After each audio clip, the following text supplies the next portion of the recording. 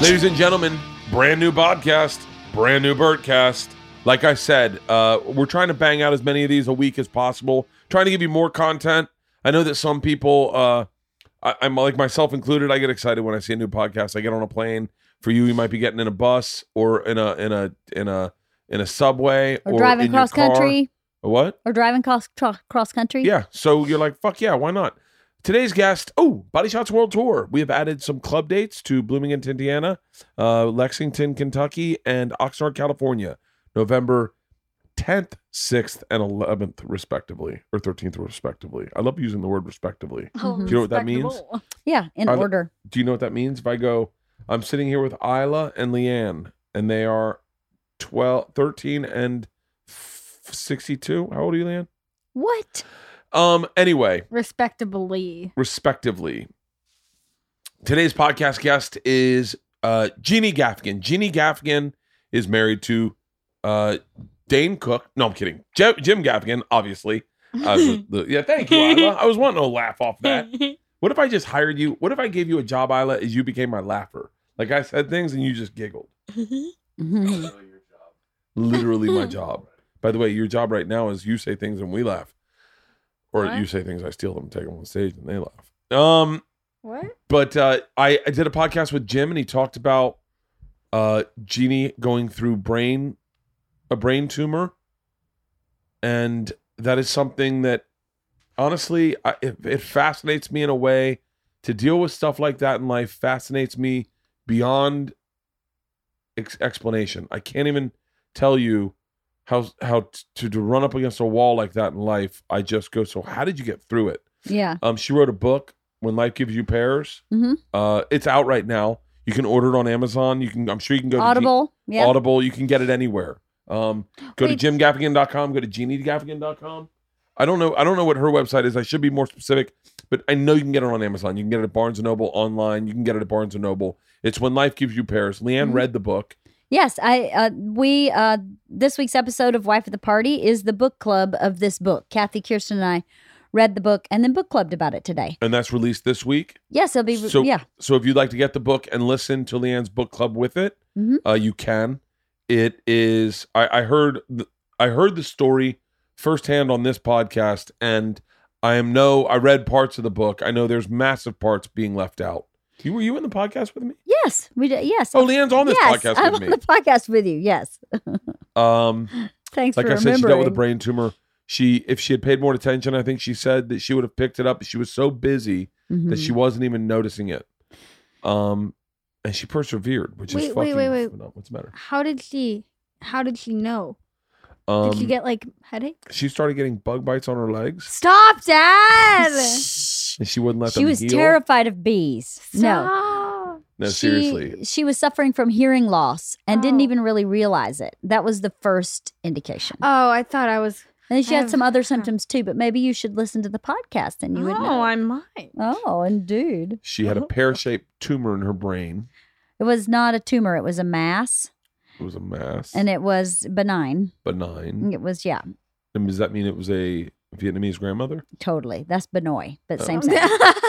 There we go. See, Isla's getting her money's worth. But you can get her book on Amazon.com. You can get it. I'm sure if you go to jimgaffigan.com, he's got a link. I'm certain of it. I don't know if Jeannie has a website, but you can also get it. I'll tell you right now. At Audible. You can get it at Audible. You can get it at barnesandnoble.com. Get it. Get it. And anywhere you buy books. Anywhere you can buy books, you can buy it. But more importantly, if you know someone that's getting a little going through something like this and a little hopeless, buy them this book. Well, here's what I think. Since I read the book, I would say that this book would be great for someone either going through a medical crisis or a family member or a friend of someone going through a medical crisis, because she kind of hits it from all angles, from what it was like for her family, what it was like for her, where her friends showed up. I thought it was really helpful in that manner, and it was very insightful, and she's very self-aware. It's a very good book. She's a very cool chick. We hung out with her in the podcast for a couple hours. I absolutely love Jim. I think he's without a doubt, he's one of the best comics working, but he's a great dad and he's a great dude. And I follow him on Instagram and Jeannie, and both of their All their kids, all 25 of them, are just adorable. Wait, they have 25 kids? No, they have 5. But who Oh. has 5 kids, Isla, in New York City? Can you believe that? I have 5 kids. Today's podcast, without further ado, ladies and gentlemen, Body Shots World Tour. Come find me on tour this next week. I'll be in Cincinnati, Columbus, Chicago, and Fort Wayne. Starting off with Lexington, Kentucky, a club date. 150 seats, I think, are available. In the room. I think actually 247 is what the room seats. So get your tickets now. Ladies and gentlemen, without further ado, Jeannie Gaffigan. Oh, the suspense.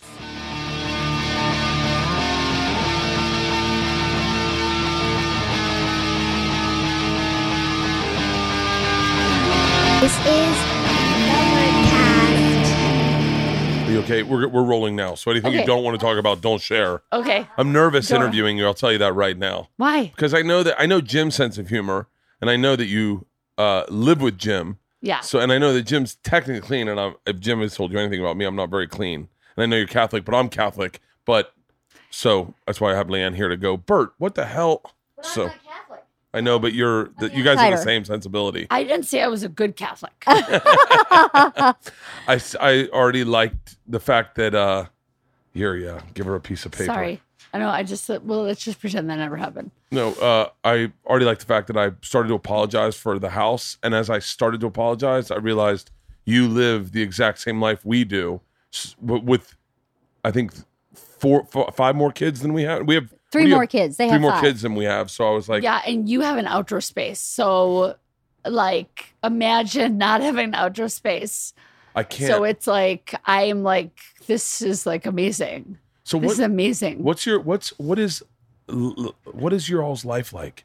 I saw a video of your 2 youngest boys debating about sleep with Jim that made my fucking heart swell. I was like, your youngest is trying to explain that, okay, I'm not tired at the end of the night, but I'm tired in the mornings. But if we could just find a way for me to go to sleep when I got into the bed, that would really help. It was just fucking amazing. But I can't imagine all that many kids. What's an average day look like in your family?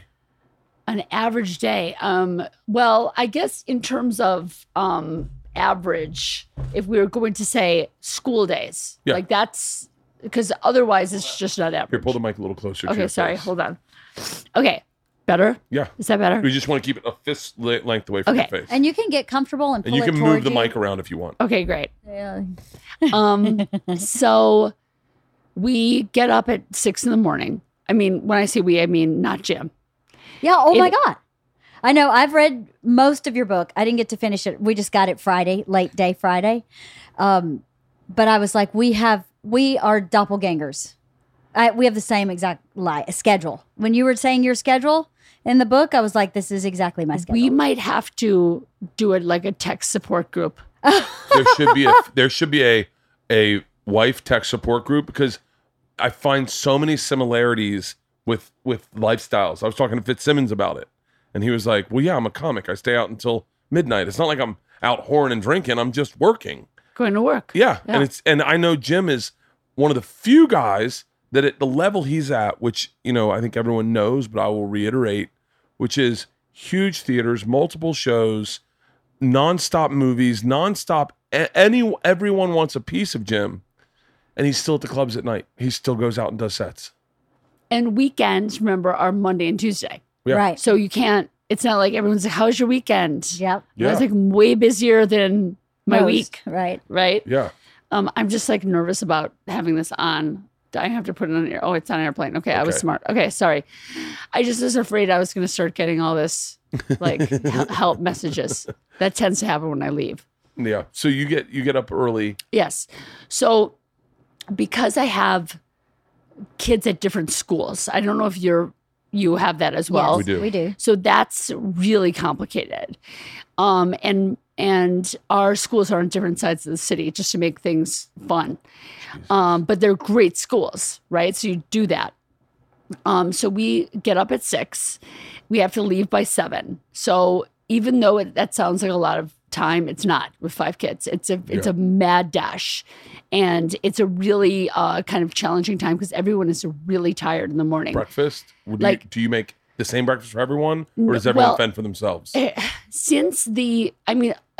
have to understand, I kind of changed a lot about my parenting after this experience because I was doing everything or having like a babysitter or a nanny or somebody doing everything for the kids because it's a lot easier and it's a lot more efficient.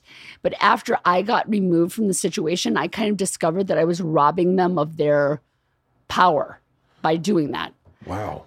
So as everyone knows, if you have like a messy playroom, it's way easier to pick up all the Legos yourself and then to like have a conversation with the kids about picking up the Legos and they're going to leave some and they're going to mix them with the other toy, Right. And so I kind of in the past had given this kind of organization and keeping everything together and maintaining like, even though we have 5 kids, we're still going to survive and have, and have this, relatively like clean house.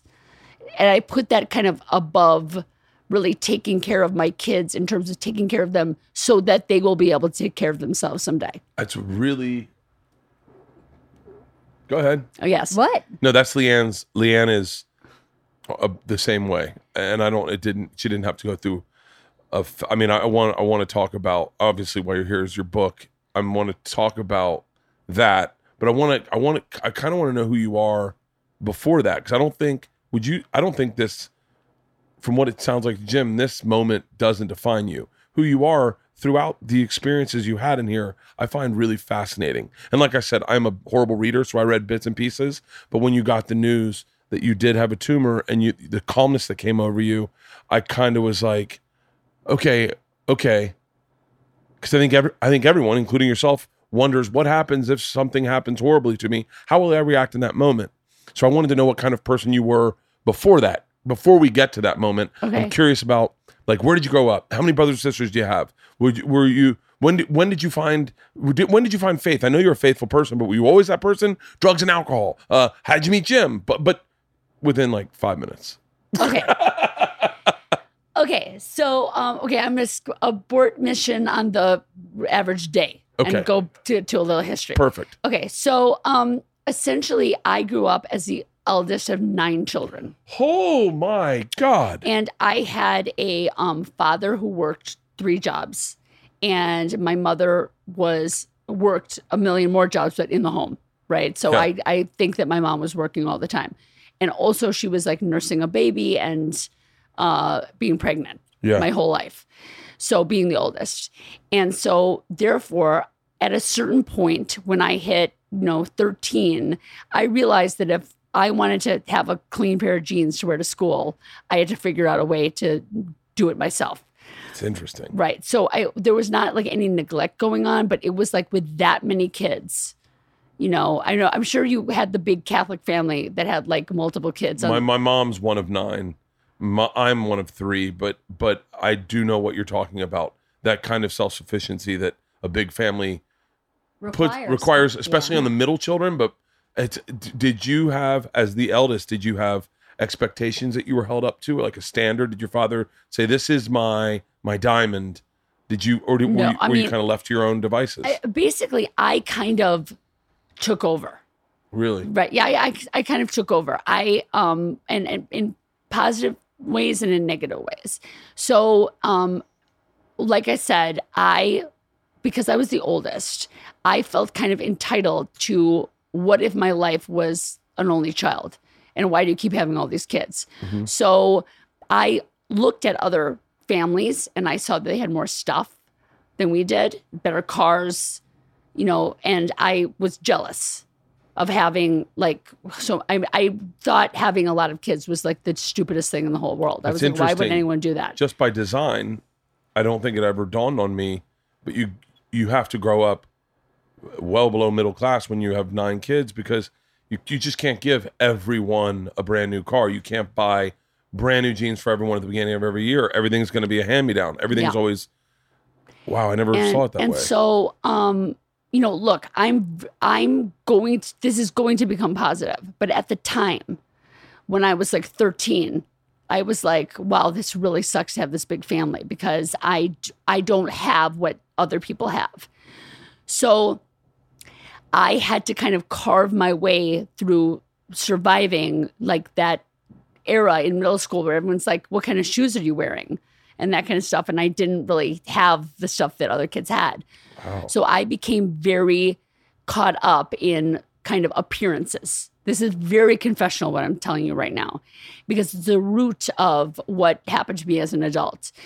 I was still a good person and a good friend and everything like that. But now I see that my sense of cleaning and organizing and making lists and making sure that all my siblings looked good and had, I cut their hair, I did their laundry. I was very kind of tyrannical as the oldest. Yeah. And I think that there's probably still a little bit of like resentment, from my brothers and sisters even now, of the way that I was kind of like, you have to wear this to school. Because my mom was very like free to be you and me. Like she was very like, it doesn't matter.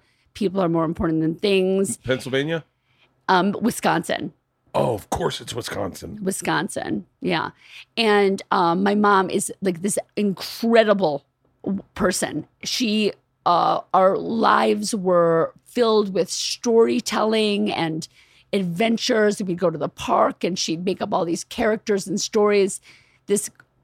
She was absolutely this creative and very spiritual, very like God is, the angels are here, and, just really grounded us in a very sense of higher purpose.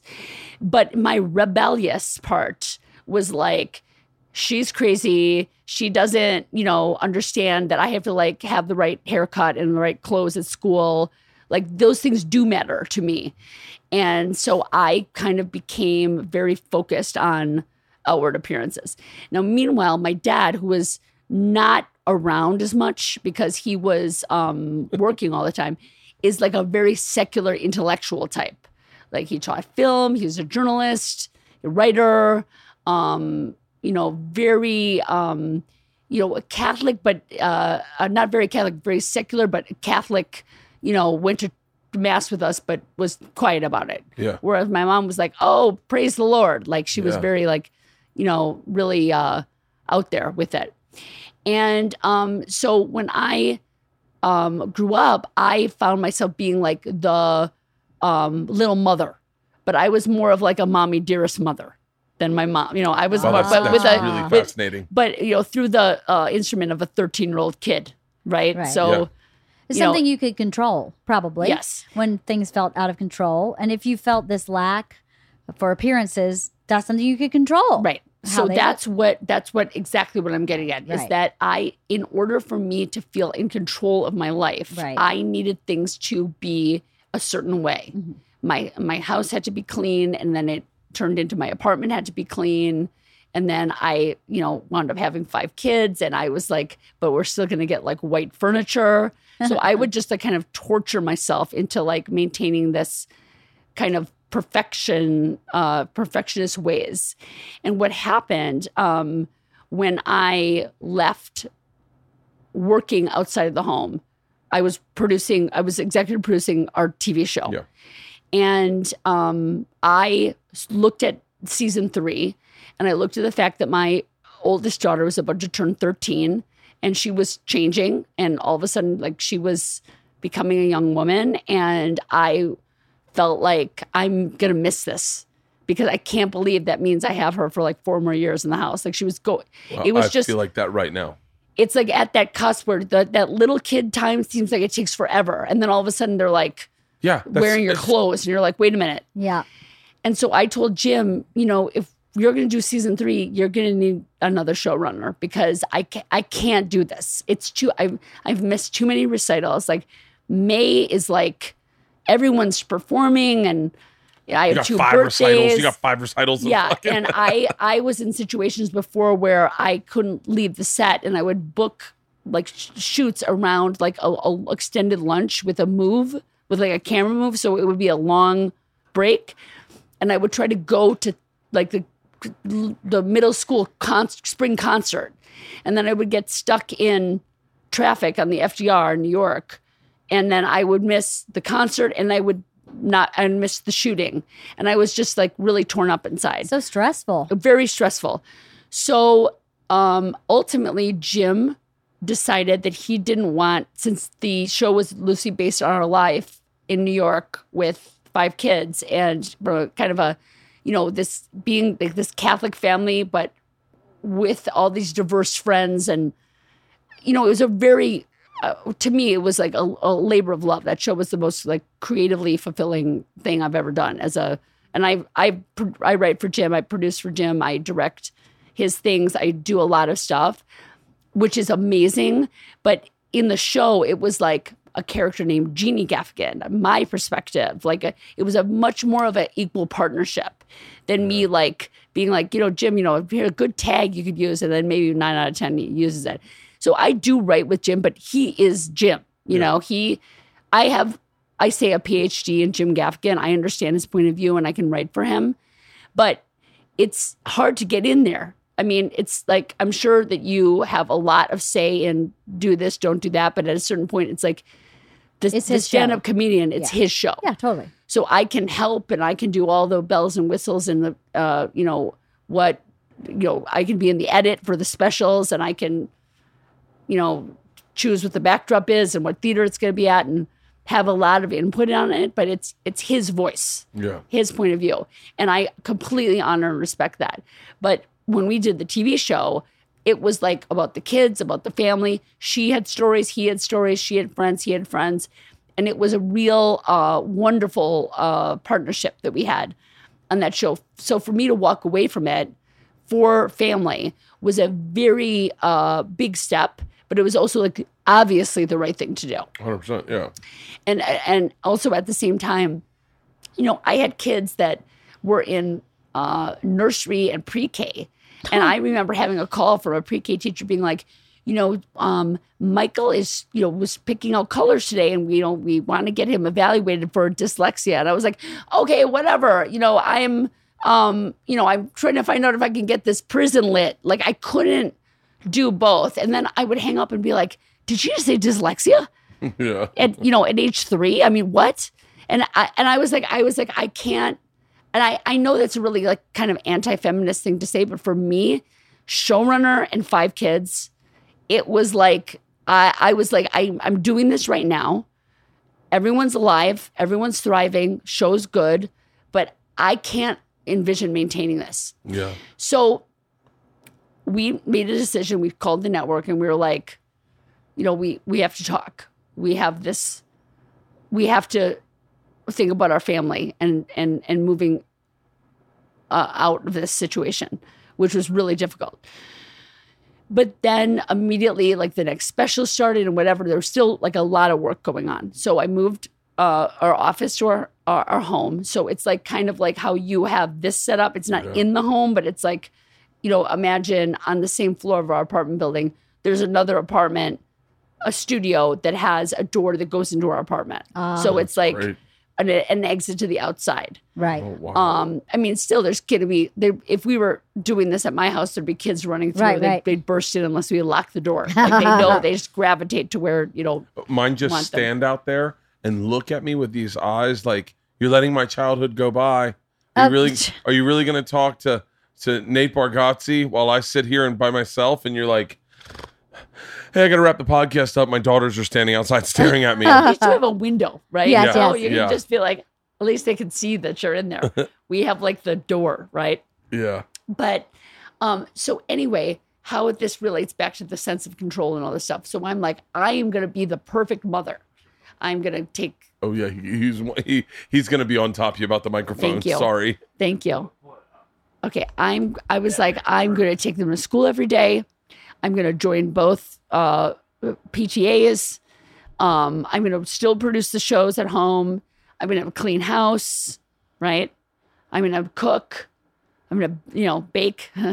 And, this happened.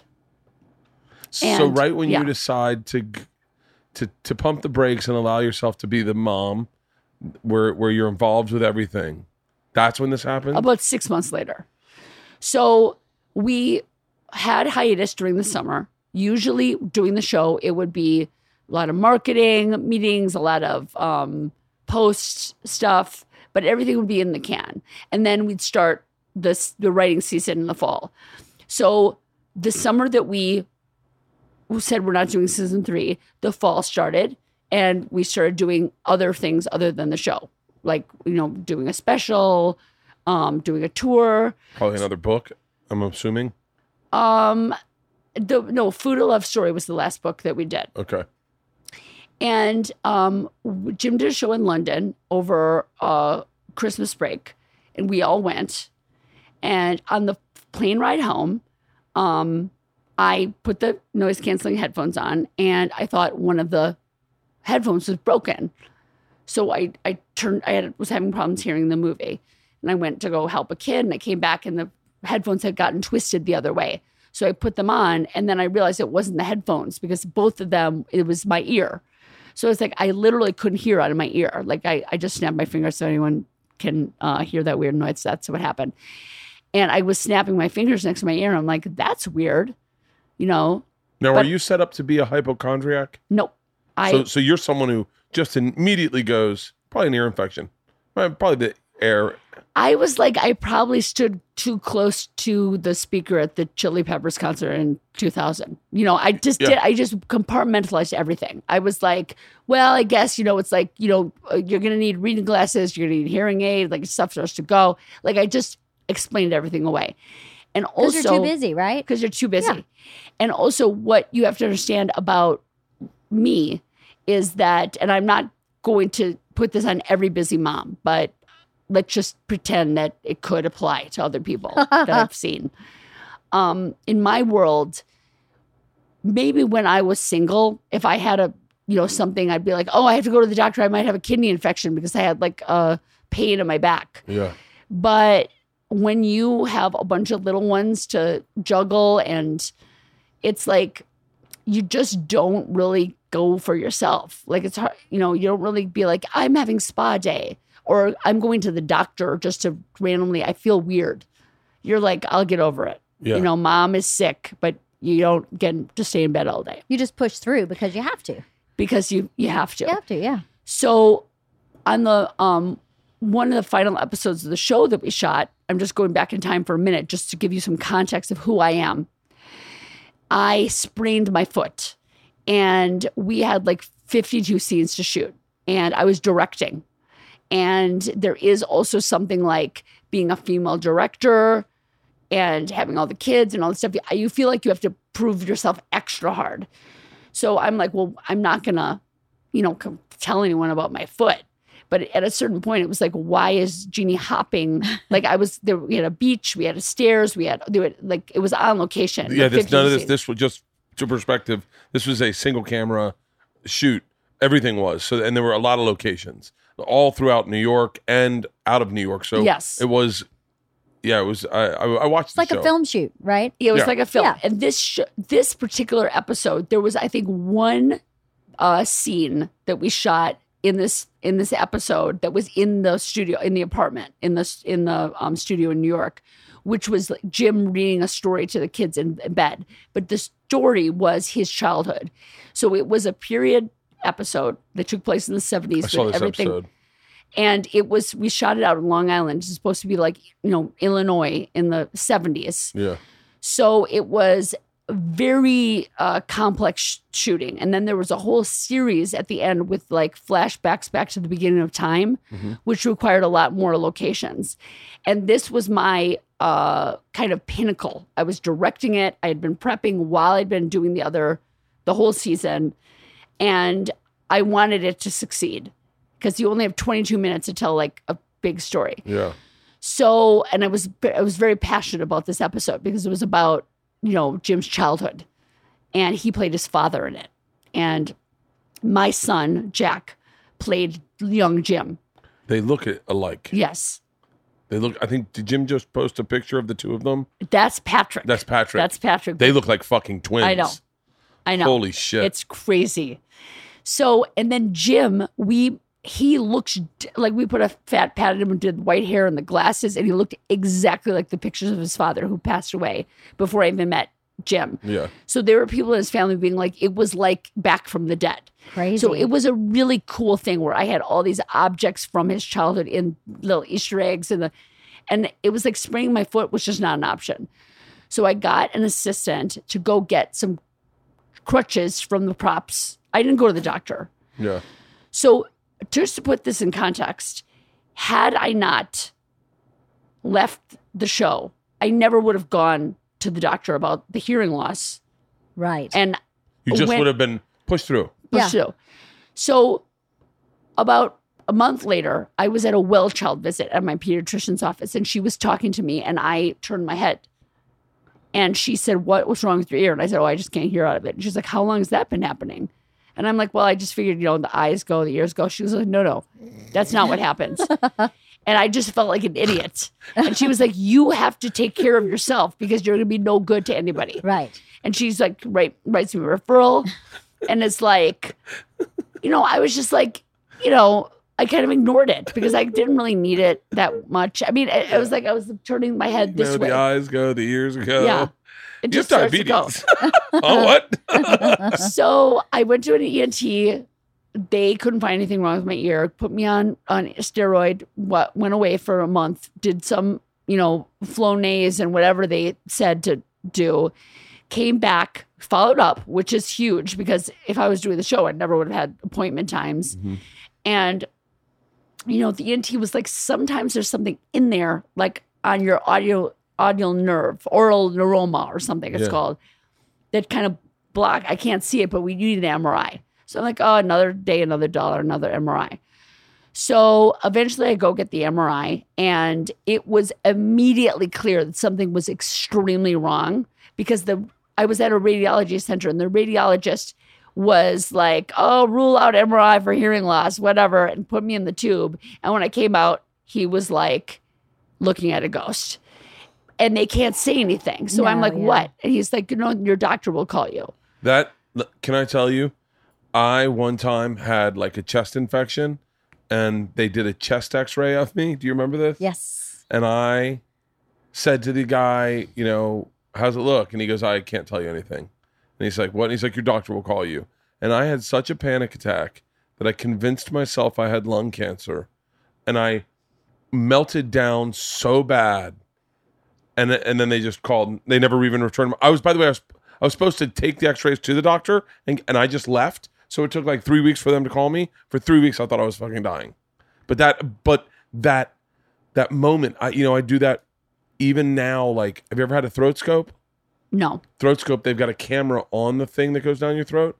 It is the most terrifying thing because if they're going to see cancer, you're going to see it in their eyes because they're staring at you. And I said to the lady, so if you see something like cancer, like, are you prepared for what look you're going to give off? And she was like, I don't know what you're saying. And I was like, have you just been giving looks of terror in people's faces? Like, oh, this is fucking bad. So you witnessed that. And that is one of my biggest fears. To not do that. But that's why I was so freaked out because it was obvious that the guy was trying to hide something. And it's like, I'm sure he had a medical poker face normally, but, and then of course I was like, I'm being paranoid. But I went out to the waiting room and they're like, your doctor will call you. And then I'm like, and then I'm sitting there because you just do what they say. And I'm sitting there for like 20 minutes and I'm like, what do you mean my doctor will call me? Like, he told me that he was going to follow up with me in 2 weeks. And now they're saying the doctor will call me. So I went up to the lady at the reception. I'm like, my doctor's not here. This is a random radiology center. He's in Midtown.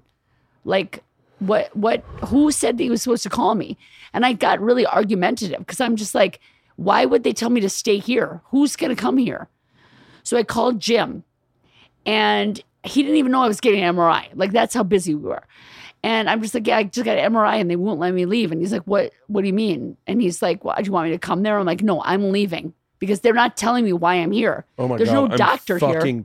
The only reason I can do this podcast right now is because you're here. Obviously because you're here. But like the thing I keep hanging my hat on is you're alive.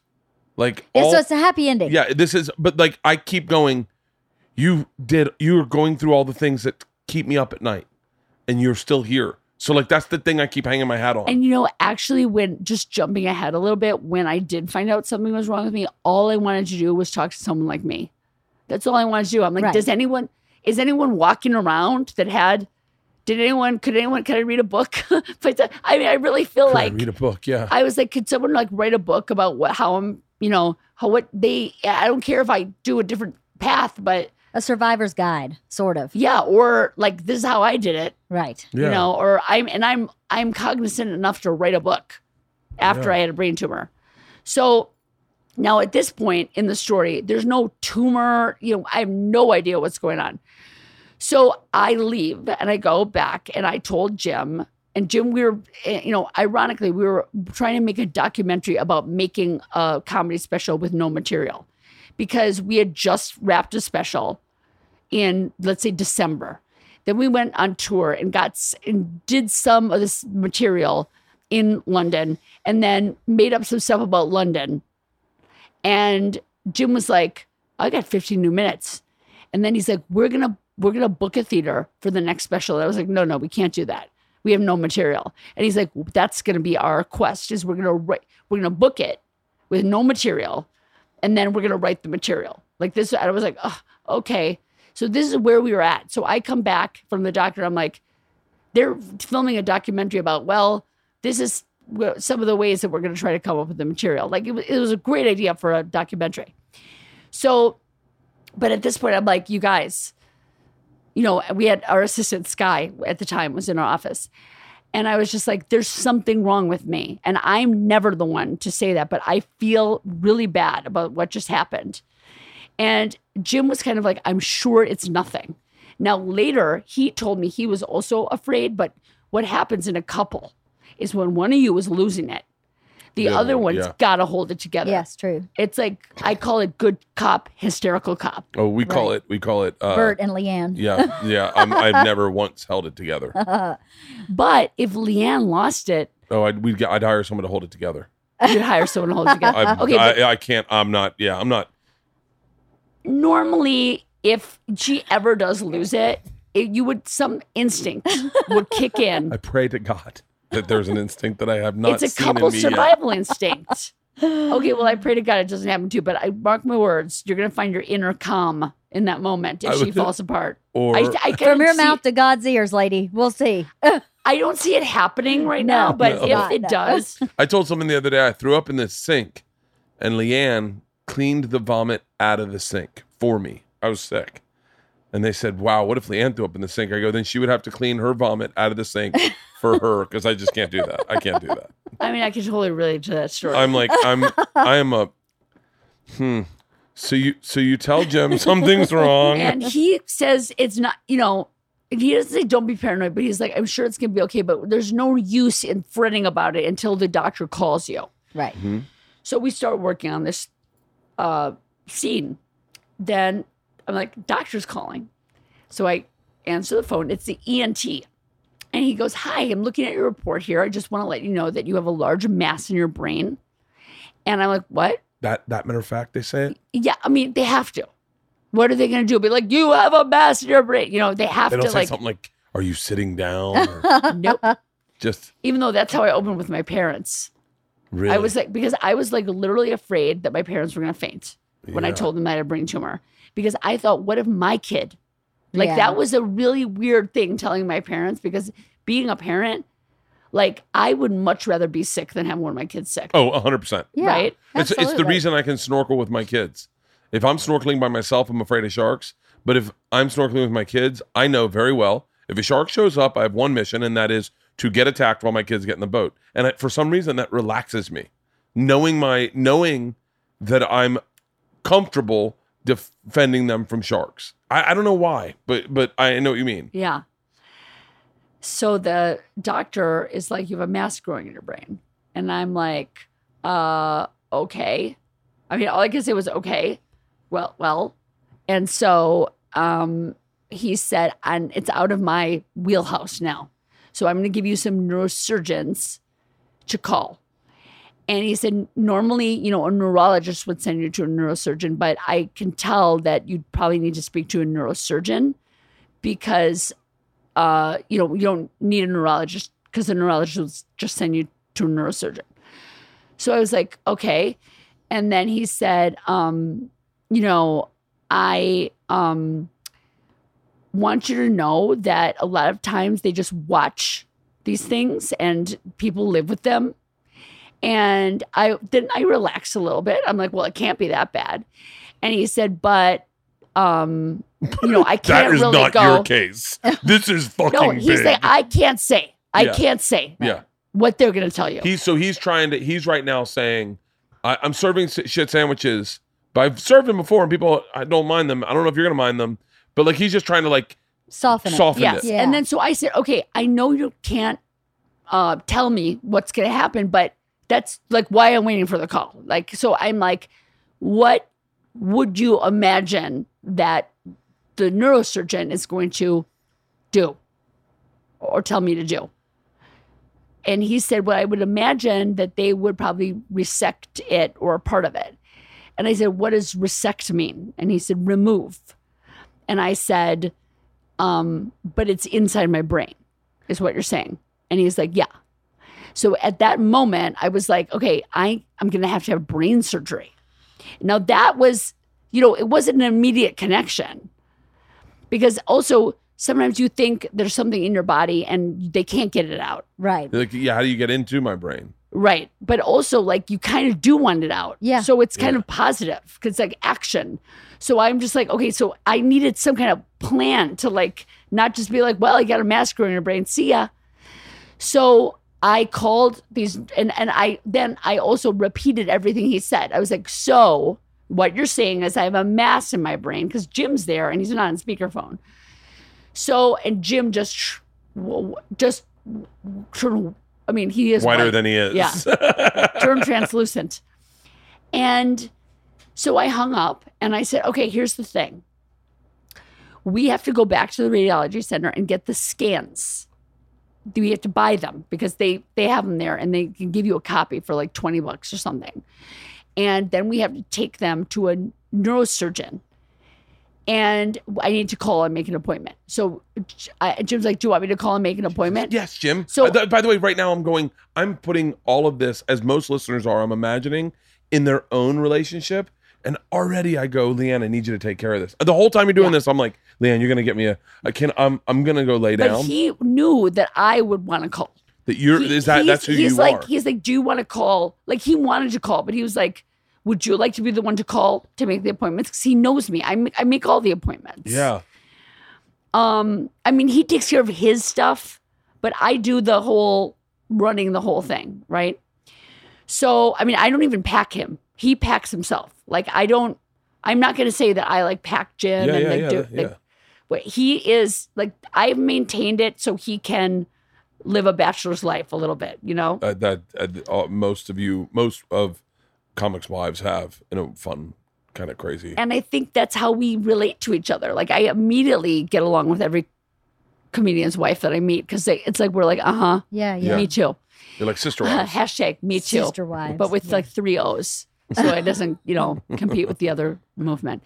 So anyway, so I call, we get the brain scans.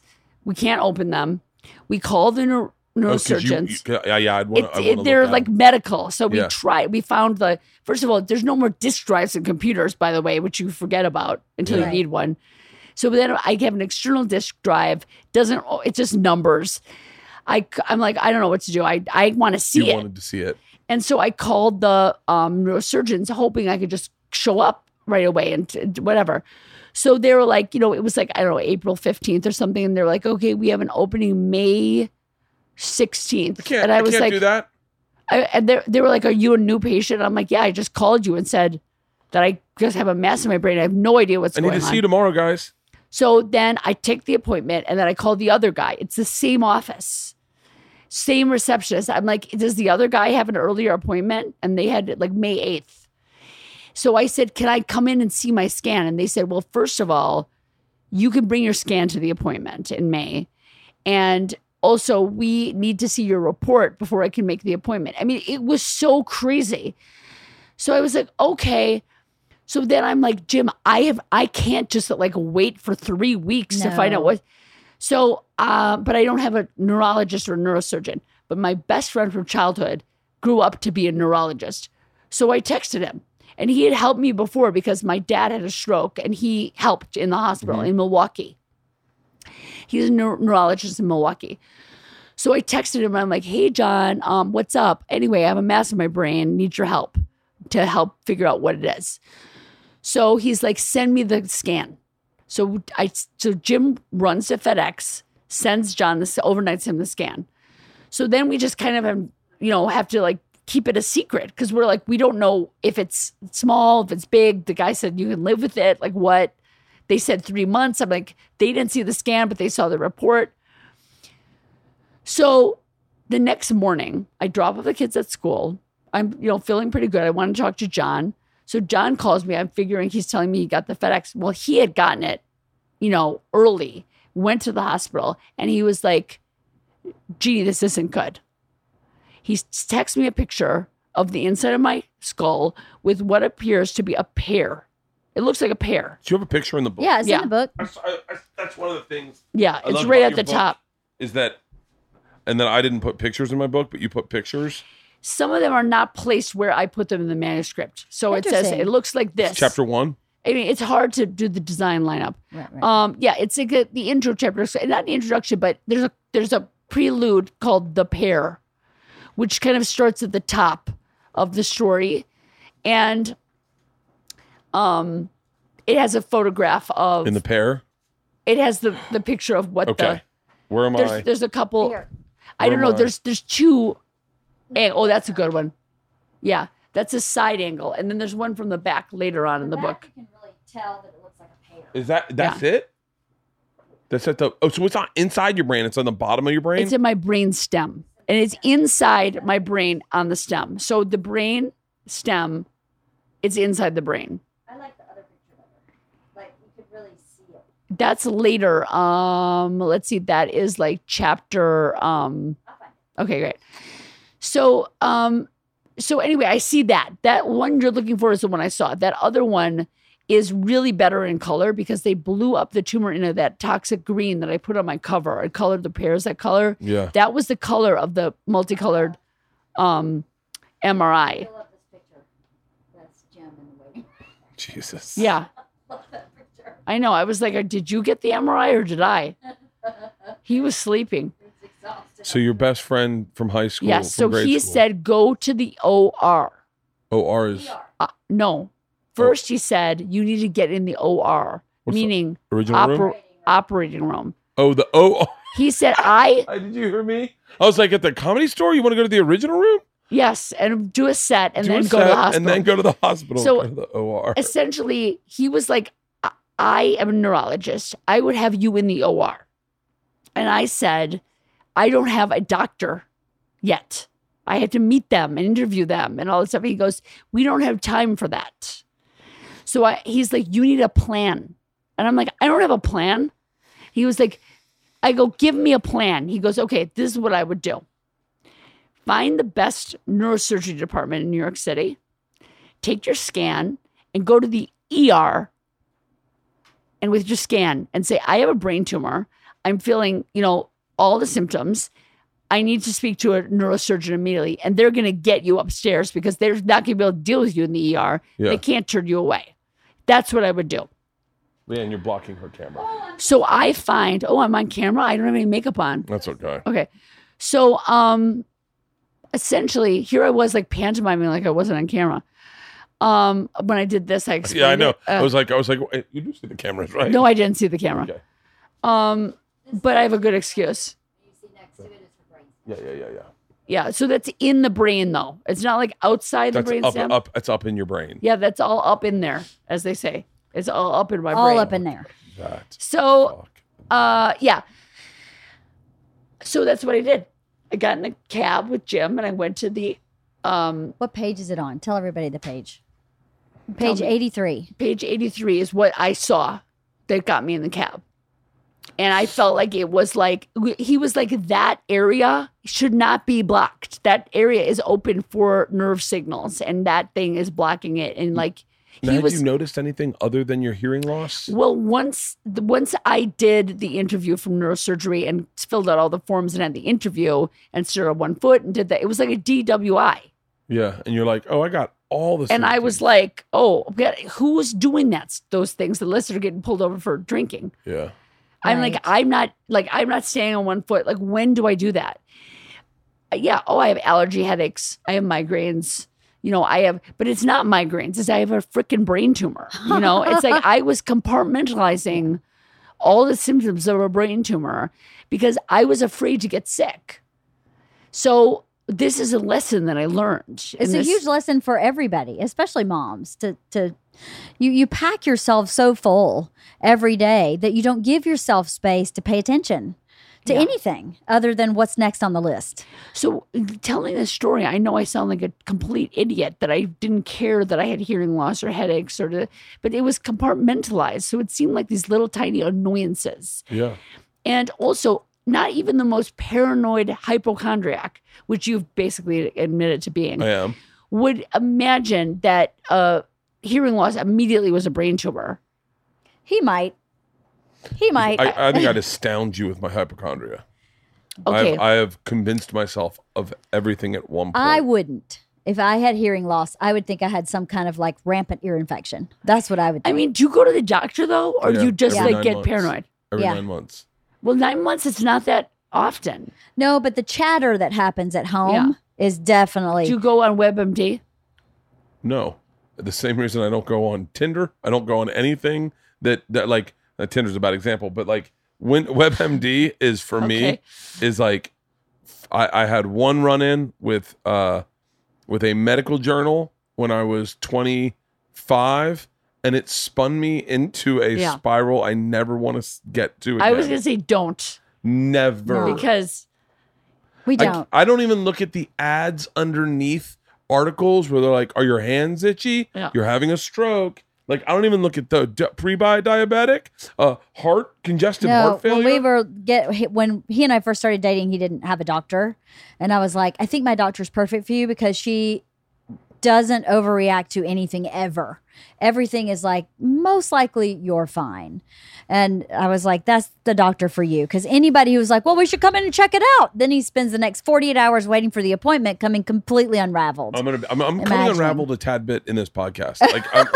I apologize. No. But look, I'm alive. But I keep saying you're alive. So I'm like, you look amazing. Yeah, you look fantastic. So okay. So you go in to the EOR.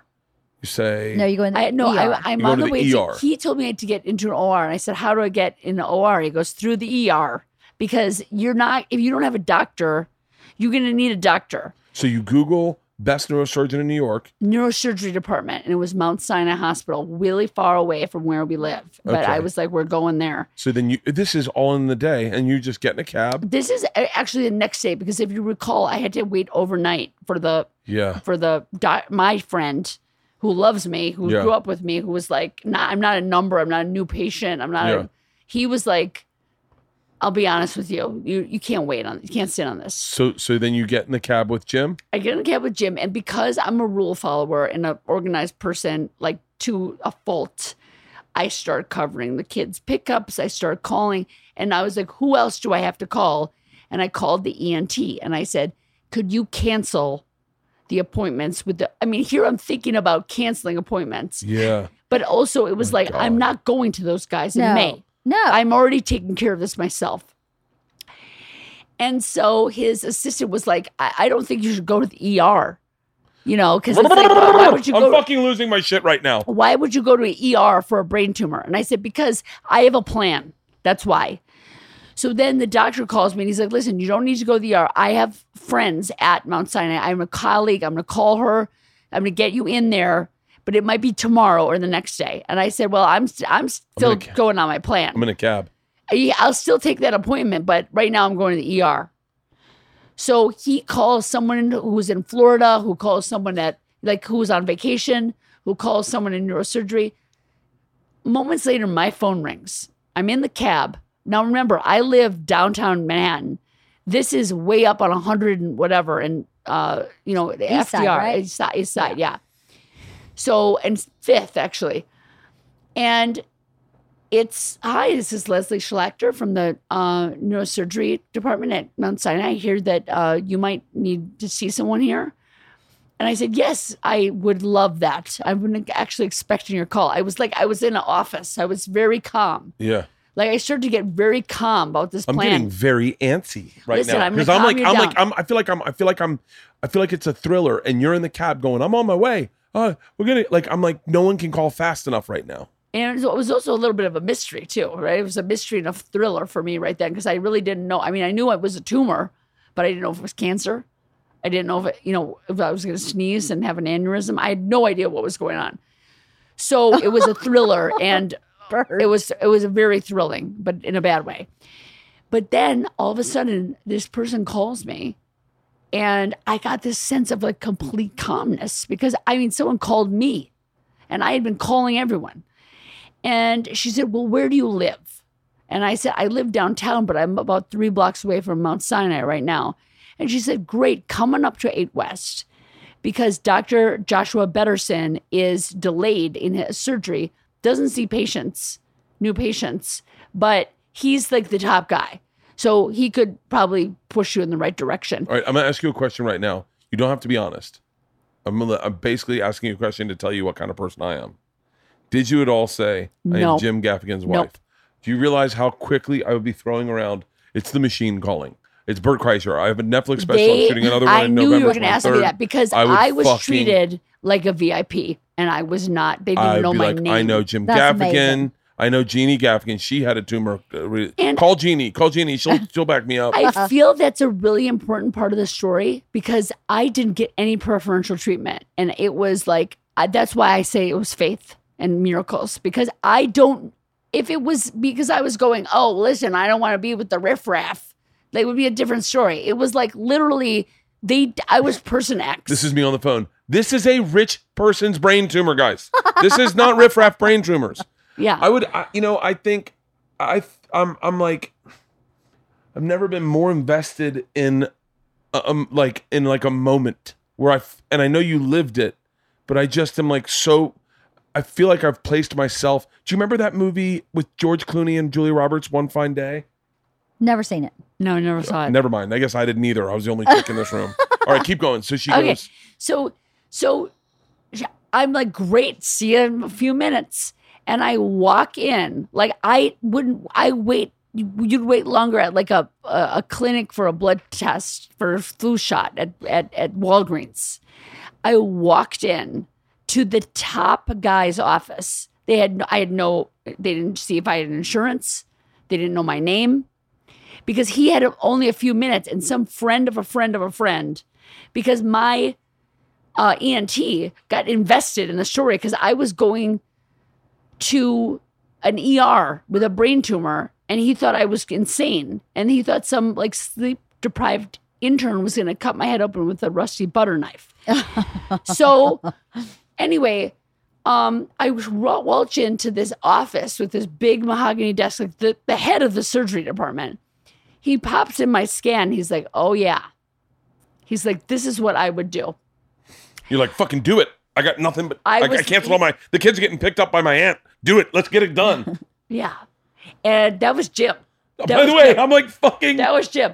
So he said, this is what I would do. I would have you in here all day for scanning tomorrow. We'd take multiple pictures of your brain. I'd get you on the schedule for Monday. Because I guess they don't do surgery on weekends. I don't know.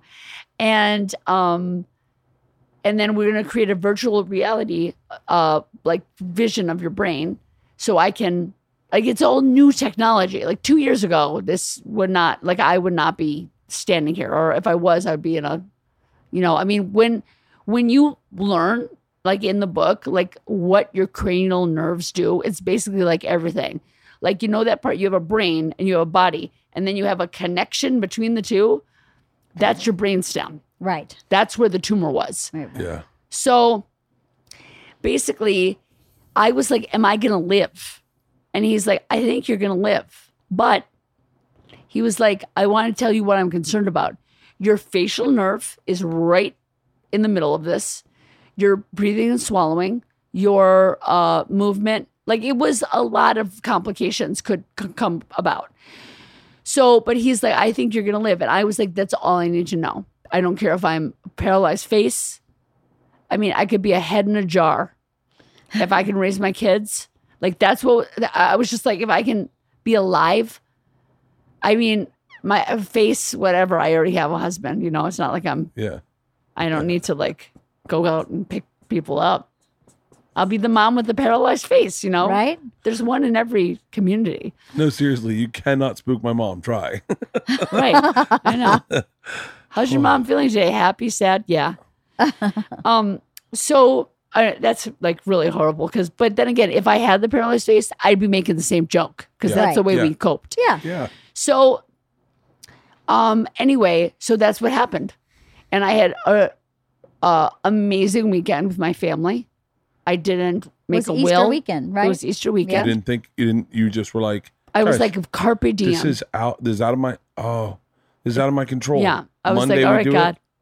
It, And the funny thing was also when I was leaving, Leslie said, I understand if this is very serious, if you want to get a second opinion. And I was like, nope. I'm like, what are the odds? Because I call it the parting of the Red Sea. It was literally like I was in my house in limbo with no plan. And then the sea parted and I walked into the head of the department who doesn't see new patients. Like he's referred, like he's the guy, if like the cop gets shot in the brain, he's the guy who gets the bullet out. He's like, he's the top guy. He later learned that, Jim's a really famous comedian. I would have charged double if I had known who I was cutting. Well, I mean, of course, we're doing all the fundraisers and all that stuff too. But I mean, we're like, gladly, let's just save some lives. So you have a great weekend with your family. Do you tell the kids? Yeah, we tell the kids on Sunday. And your kids at that time are ages 13? Almost 13. 11, 7, 5, and 6. So, I mean, it's like I have a switch in May where my 2 girls have birthdays in May. So I have a cusp 8-year-old and a cusp 13-year-old. Mm-hmm.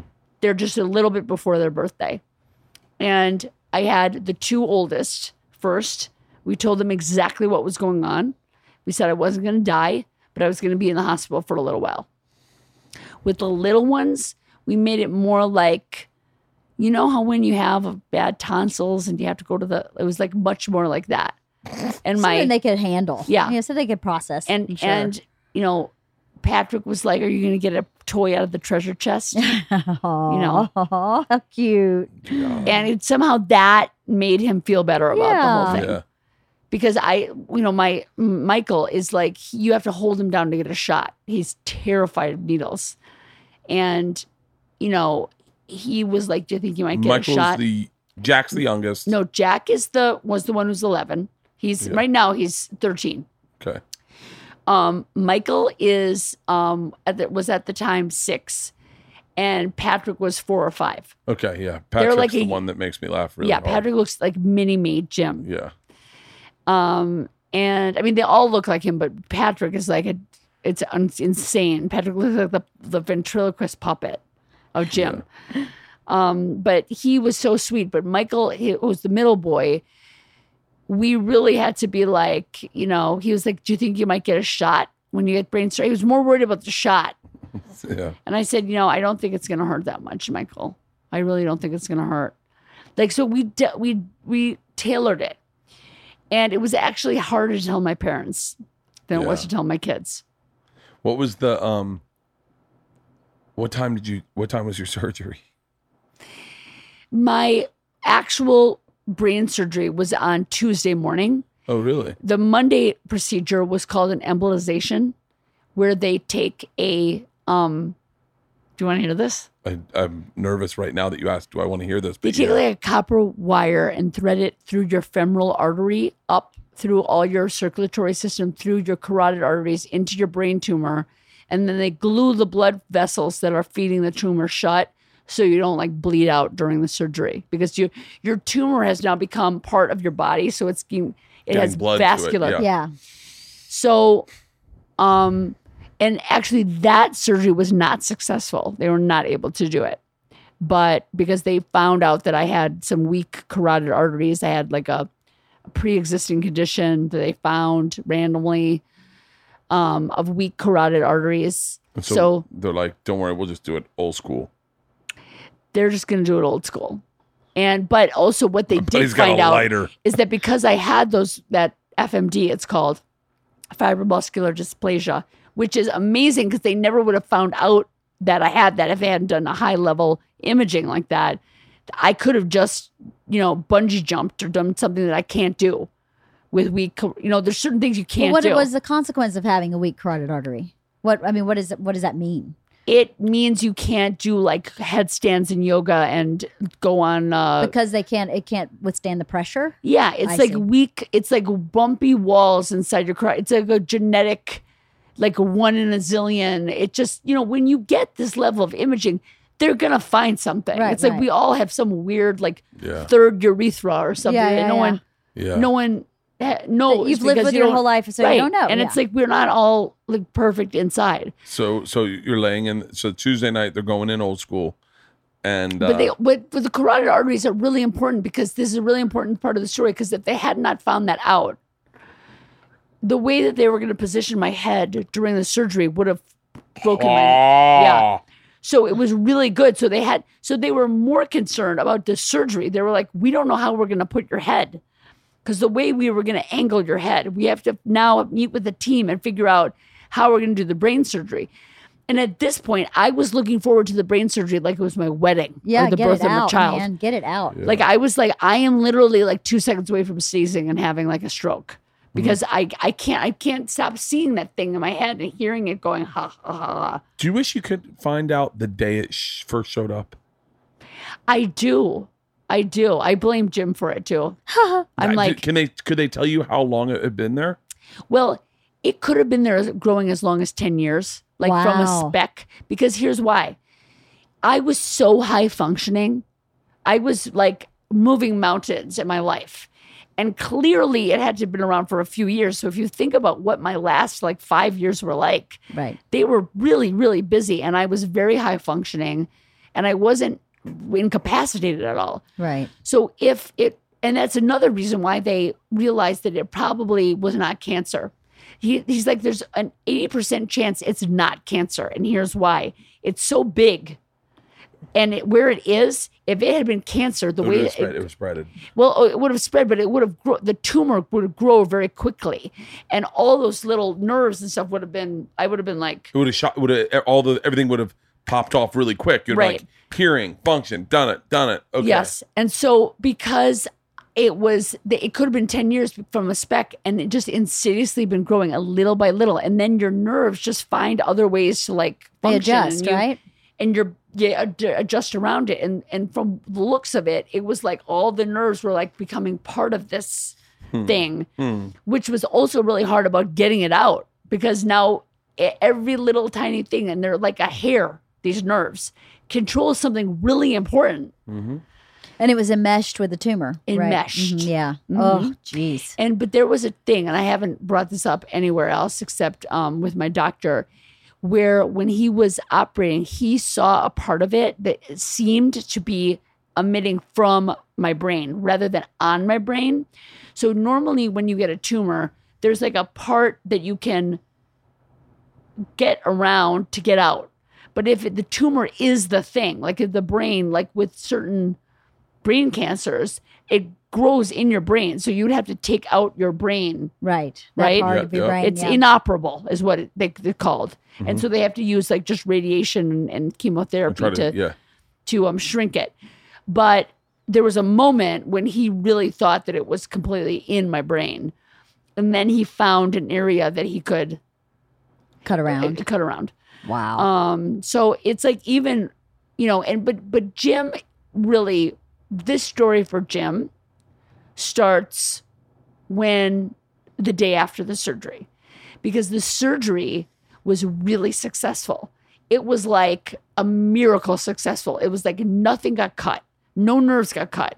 they knew I was going to have to recover for a long time because they were distended. The nerves were distended and compromised, and they had to heal. Get them firing again so that you get full function. Yeah, and it's like they're supposed to be like this, but now they're like this. So they have to kind of like the brainstem has to move back into place. I mean, it's a healing process. What was the last thing you saw before you went in under? Dr. Betterson's hands.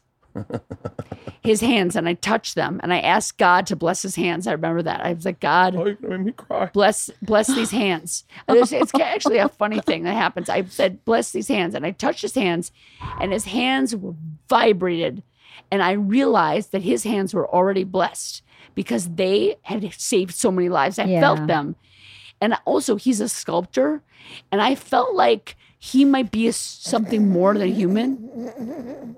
You know what I mean? I'm half crying, half laughing right now. I mean, I think that maybe like Rodin and Michelangelo are like demigods. Right. Like there's something more to these people that can do things like that. And I felt it. Like it wasn't like his hands were like vibrating because I asked God to bless them. His hands were magic. Right. They were, who could cut people? He's so like, he saves lives. Who can do that? Not me. There's people. That's crazy. So then I looked around the room, even though the last thing was his hands. There were just video screens all over the room. And I realized that my life was in the hands also of like technology. And if there was like a generator failure or something, like you think these things like Jesus so Christ. I was like also exactly. I was like, Jesus Christ, please bless these machines. Let's not have the big blackout. Oh my God, I wonder how many people were in surgery when that blackout happened in New York. They have generators, but there's a moment where it dips. And all those machines were watching. Everybody freeze for a second. No one move. No one move. All right, keep surgery. Those TVs and monitors, like people on them are on like the facial nerve. There's the facial nerve guy who's like, whoa, back off. Her face is going like crazy. Right? Wow.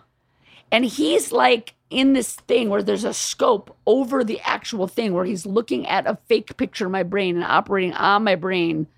Like this is crazy technology. And so much focus from that person. Oh my God, he is a genius. I'm like, this man saved my life. And so I then asked God to bless the technology in the room. I was like, and then I was like, oh, okay, everyone thinks I'm crazy. And they're probably like, please put her out. And they're all going to laugh behind my back. I had these weird thoughts about, because it's embarrassing to ask people in this like very like secular world that we're in to be like, I believe in magic. And who's your favorite saint? Saint Joan of Arc. Okay. Saint Jude. Oh, the patron saint of lost causes. Yeah, makes sense. I got Christopher around my neck too, but Saint Jude. I'm a big Saint Jude. I always say is like Eric Stoltz in Pulp Fiction. Where he's like, dude, don't bring her body to my house. Prank call her. I mean, that's so amazing. That's such an amazing comparison. But I think that all comedians should have a Saint Christopher medal. Oh yeah, 100%. I think that they should. I think all comedians' wives, regardless of what religion you are, because I mean, saints are for everyone. Put a Saint Christopher medal in your husband's luggage or wife if you are a husband Rich of Voss, a family. if you're Rich Voss. Wait, why? Is Put it in Bonnie's Travelers? Safe travels. Yeah. It's safe travels, and it's a darn miracle that none of you guys have, or some of you have. I whenever I hear about someone being in an accident, I'm like, Jim is traveling. He constantly. travels more. Yeah, constantly. Yeah. Constantly. And we just have to be every time. I mean, I have to stop taking it for granted. I just stop taking everything for granted. Like that's the lesson. It's like every sip of water, every breath of air, it's a gift. I'm totally torn right now because I'm going to the store tonight, and I want to have drinks, but I want my health to be first. So part of me feels like, after this story, I just want to go there and hang out and not smoke pot and drink and just go, no, I'm having water tonight, guys. And then go to sleep. I mean, it's like, it really makes you think of all the times you trash your body, how lucky you are to have a functioning body. Well, but you know what? I do have to say, I don't want to say that I'm a monk. I mean, it's like when I was in the ER, in the ICU, which I'm getting to very quickly. I'm sorry I've got on a tangent, but my sister, I couldn't eat anything for a long time, and I had feeding I wish that would tubes. happen to LeeAnn. Keep going.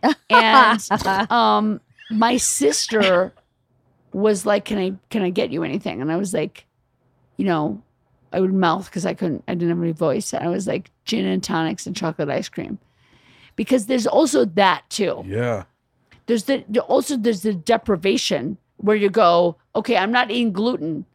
Like, you have to have balance. Like these things, like gin and tonics or whatever your drink is, your margarita, spicy margarita, whatever, that's a blessing too. It's just like abusing your body. No, bad. But I'm not proposing that everyone only drink water. I'm just saying, when you couldn't drink water, you realize like water is pretty damn good. Water's so, by the way, I've been drinking water this whole time. I don't know why. This whole time I'm drinking water like crazy, going, come on, Bert, flood out all the tumors. Like, I've been, by the way, these water bottles, not these, they aren't a sponsor, but water bottles have changed my life. Like, I love ice cold water, ice cold water. So you come out. I want to know, how did you find out that it was a successful surgery? I opened my eyes. I couldn't move because I was on drugs. Right? It's like when you're out of surgery, it's not like you're like, woo. Right. I opened my eyes and I felt my body. And I looked around. You smiled like, oh, okay, we're working. And the first thing, I simultaneously felt my body with this thought, which was, I'm me. Right? Because I remember thinking like, if I get like lobotomized or whatever could happen, it's my brain. Oh, yeah. I'm not me anymore. Right. So who am I? Am I a vegetable? Because you have to sign the thing that says if you're a vegetable, do you pull the plug? Yeah. So I have that. I write about that in the book too, because Jim and I had like 38 seconds to decide whether or not we just keep me around till, how long. Oh, LeeAnn and I had this conversation too. Like, and I also get to have sex with her. Keep going. What? I'm just sprinkling how romantic. I'm just sprinkling in my panic in this. So 38 seconds to decide if you're a vegetable. You sign off. You wake up and you go, I'm me. What a great fucking thought. Yeah, I was like, I think, therefore I am. I get it. I understand what that means. Like, I am. I'm me. I'm here. I can't believe it. I'm so happy. I'm me. Yeah. I made it. I made it. I'm going to start saying that to myself. And then people when keep in and they're like, hi. Me. They're like, I think we got it all. And that's incredible. Who told you that? Leslie, the PA, who's like the comedian's wife to the brain surgeon. Yeah. She like does all the coordination. It's like the parallels is incredible. So anyway, and Jim is there. And everyone's so happy and all this stuff. And I go back to sleep. And when I wake up, I'm intubated. There's machines going off. There's like crash teams. So apparently when they removed the breathing tube, I aspirated because my swallow and everything got all messed up. And I think that's the medical term. What's messed up. mean? What's aspirated? It means you inhale your saliva into your lungs. Fuck, and then so you get pneumonia? Double lung, hospital-borne strep pneumonia, which they can't resolve. They can't try all these antibiotics, and it's just getting worse. And so I'm in the ICU, and I'm getting very close to not being alive. And Jim, I find out later, because right now I'm just pissed because I'm like, I thought it was, no one told me. Yeah. He claims that he told me I had pneumonia, but I'm like, I didn't know why I was still in the ICU. I thought it was good. And then I couldn't talk. I had the stuff going up my nose. I had tubes all everywhere. I had the bonnet on. I saw a picture of it and it's like, I don't even recognize myself. And this is when Jim was like, I'm, going to retire from comedy. I found out that he was like, I can't leave ever again. Like, I have 5 kids. I don't know any teachers' names. I barely know what school they go to. I don't know any teachers' names. He's like, I don't know the teachers' names. He realized that he can't work anymore. Like, he doesn't have to, right? Yeah. He can, He could retire. He could retire and do a show here and there. I mean, he could get through it, I guess, technically. But I'm sure it would. Oh, fuck me. And he was calling people that have like lost their wives, like people in like your peer group, right? So he was, it was close. So it's not the brain surgery that was, he was most traumatized by the aftermath. Yeah. And all the feeding tubes and all the, the tracheotomy and everything that I eventually had to get so I could get out of the hospital, because when you're in the hospital, you get really, really sick.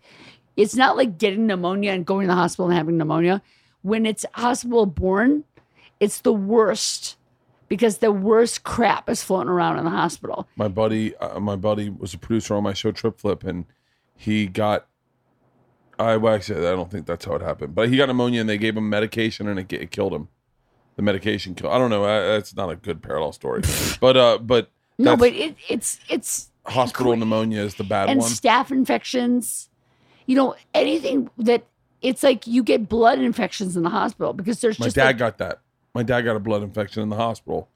Fuck. Why is this okay? So the moral is keep yourself out of the hospital. Yeah, keep yourself out of the hospital. And they were like, and if you're in there, they're like, get out.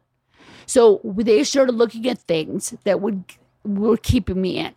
That's why I got the tracheotomy. Is that what's going on right now? No, right. This is a surgery I had of my vocal cord, because that's the last. I still have a paralyzed left vocal cord. So I recently had a surgery called a type 1 thyroplasty to put an implant in order to give me my voice back. So my left vocal cord and my right vocal cord are now banded together to like function as one, because that's like usually they function independently, and it strengthens my ability to swallow and all this stuff. So eventually I'm hoping to get my full voice back, and I may have to have another surgery, but I can't complain. These are inpatient surgeries. Yeah. So, but no, my tracheostomy actually was down here. And can I see it? Well, no, because I got the scar revised. So it was like kind of puckered in. It looked like an innie belly button. Mm-hmm. So they released the skin, and so it kind of blends in with the wrinkles and the Irish wrinkles in the neck. Yep. Where's the rings your scar and the from tree on your head? Do you have a scar on your head from the surgery? It's back. It's in my hair. In your hair? Yeah, it's in my hair. Did they shave? You shaved your head? They shaved under my hair, which is, that's cool. I mean, this Dr. Betterson, it's like he was thinking about the future. Right. I was like, shave my hair. He was concerned about giving me feeding tubes and tracheostomies because he didn't want to like give me scars. And I was like, dude, I don't care. I'm not a bikini model. Like, I don't care. Like, I don't just get it out, right? Right. Because the endotracheal, no. But there's some kind of tube that goes up your nose and down your throat. So that's the camera I've had. You had the camera down the throat. I had it up the nose and down. No, I had it down the nose. Okay, that's that. I have had that many times. It's and they squirt that Novocaine, that like lidocaine. Yeah, they just go. Yeah, and then you taste it. Oh, it's horrible. I love the lady goes. This is going to be a little annoying. You're going to get like a little bit of a drip, and it's going to be numbing your throat. And I go, I've done cocaine enough. I know what we're doing. She was like, okay. It's like. But without the high. Yeah, without the high, it's just the numbness. I took a Xanax before I went. I took a Xanax, so I knew I was gonna fucking flip out. No, One of the things about the Xanax and like any kind of pain pill for me during this time is that it compromised my breathing. Ooh. So when when you have to like kind of like work to stay alive, you don't want to take anything. No, yeah. So I had very mild painkillers during this entire time. So. Because I had to, when you take Xanax and even some of the painkillers that I get painkillers all the time because I have surgery all the time, but I need to be able to breathe correctly because it's like I can't breathe incorrectly because I'm still recovering. Yeah. Right now I can maintain like a 98 oxygen on my own, but I couldn't. I mean, I could get above like 90 without a tank for a long time. So I'm just taking it easy on the on the intoxication for recreational purposes. What was the first visitor you had? And what famous visitors showed up? And by the way, my qualifier for famous is Michael Ian Black's famous. So yeah, he didn't come.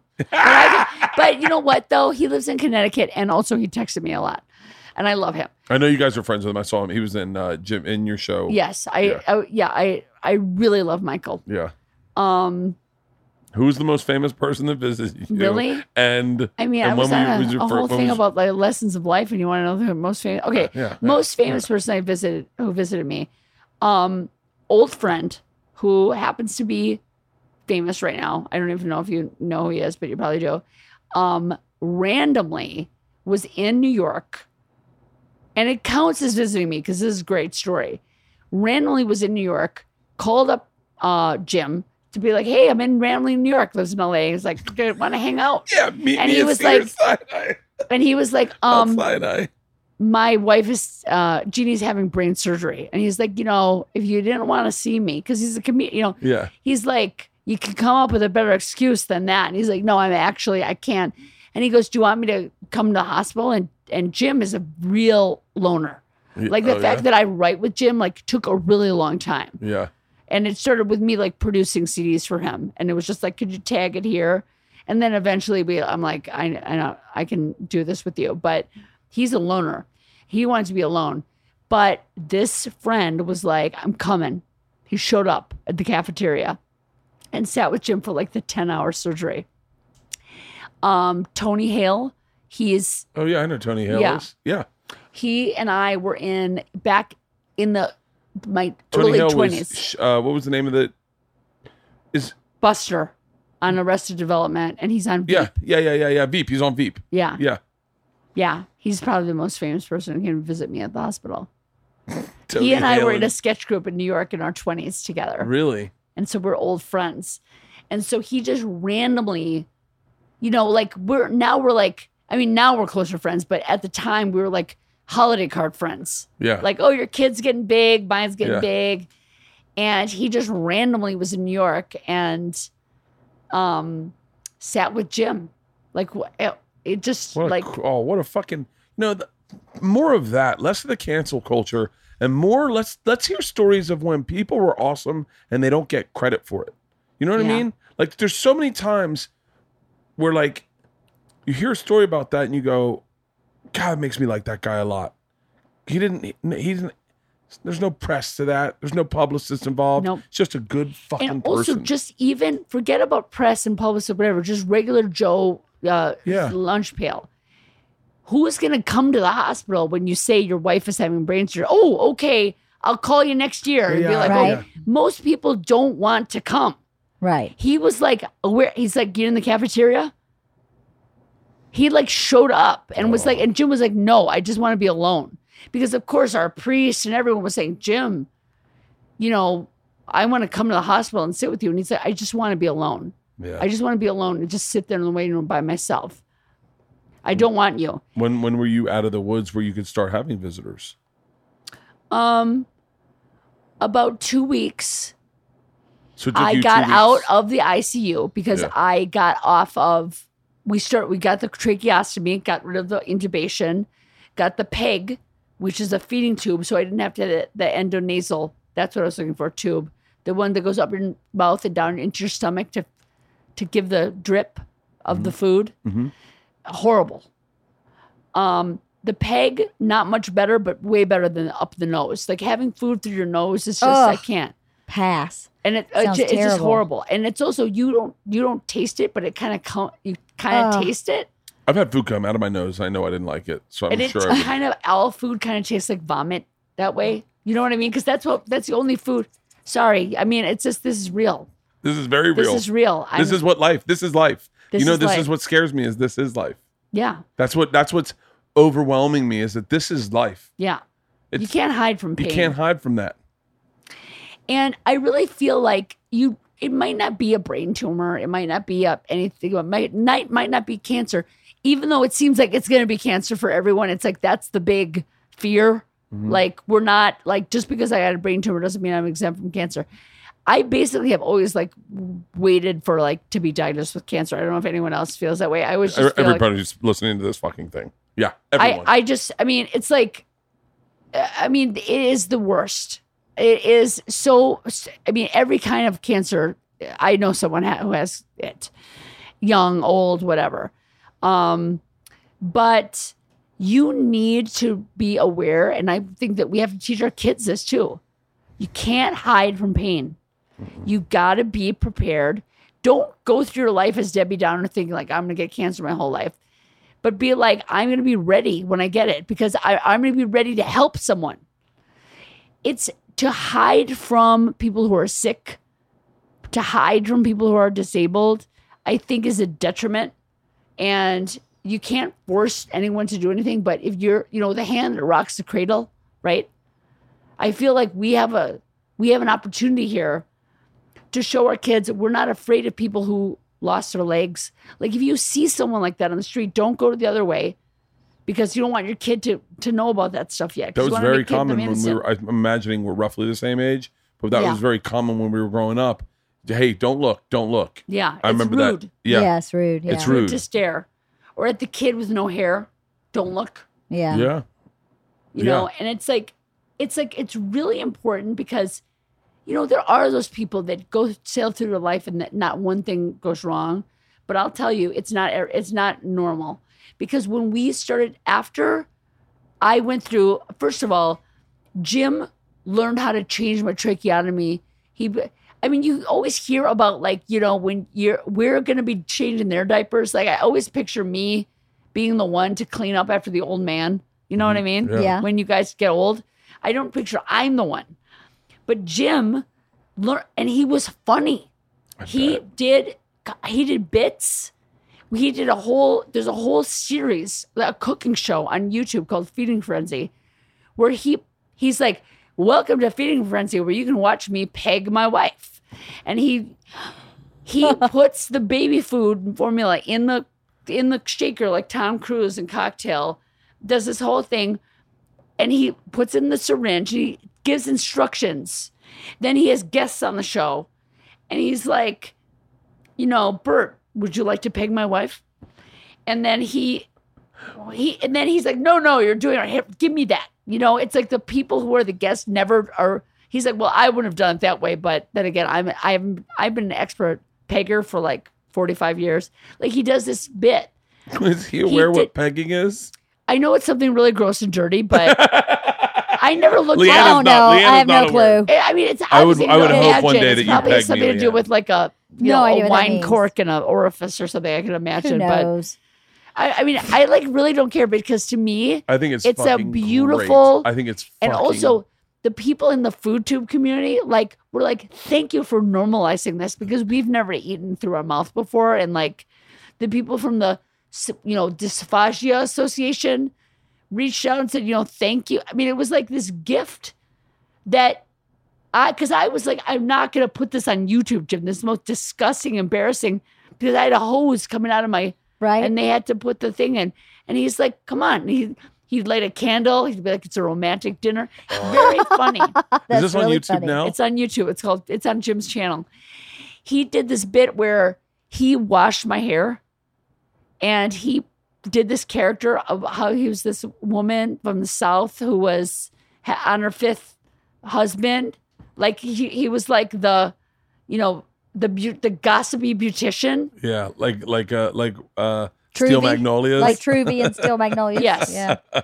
And he was like gossiping about, men, Yeah. That's funny. And it was so funny. And I couldn't talk, but I was just like, he made these horrible things better.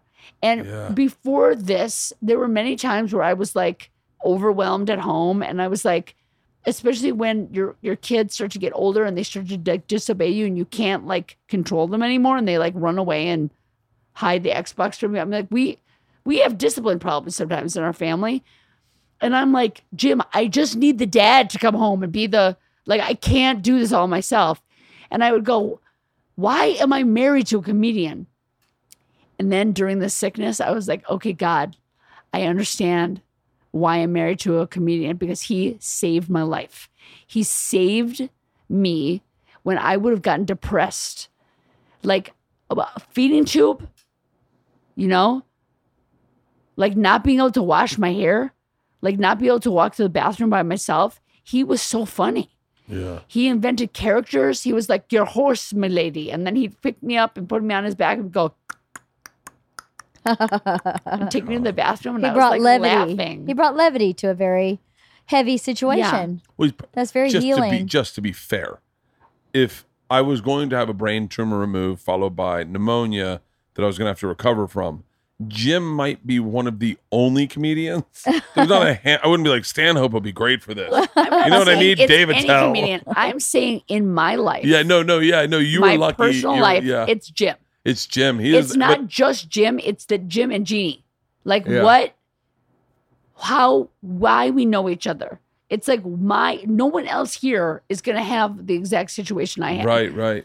But there's going to be some reason when someday you two, and you might have already happened, are going to look at each other and be like, oh, we get it. Why in the beginning of time, this was designed to be. And sometimes it's just looking at your kid and being like, oh, I get it.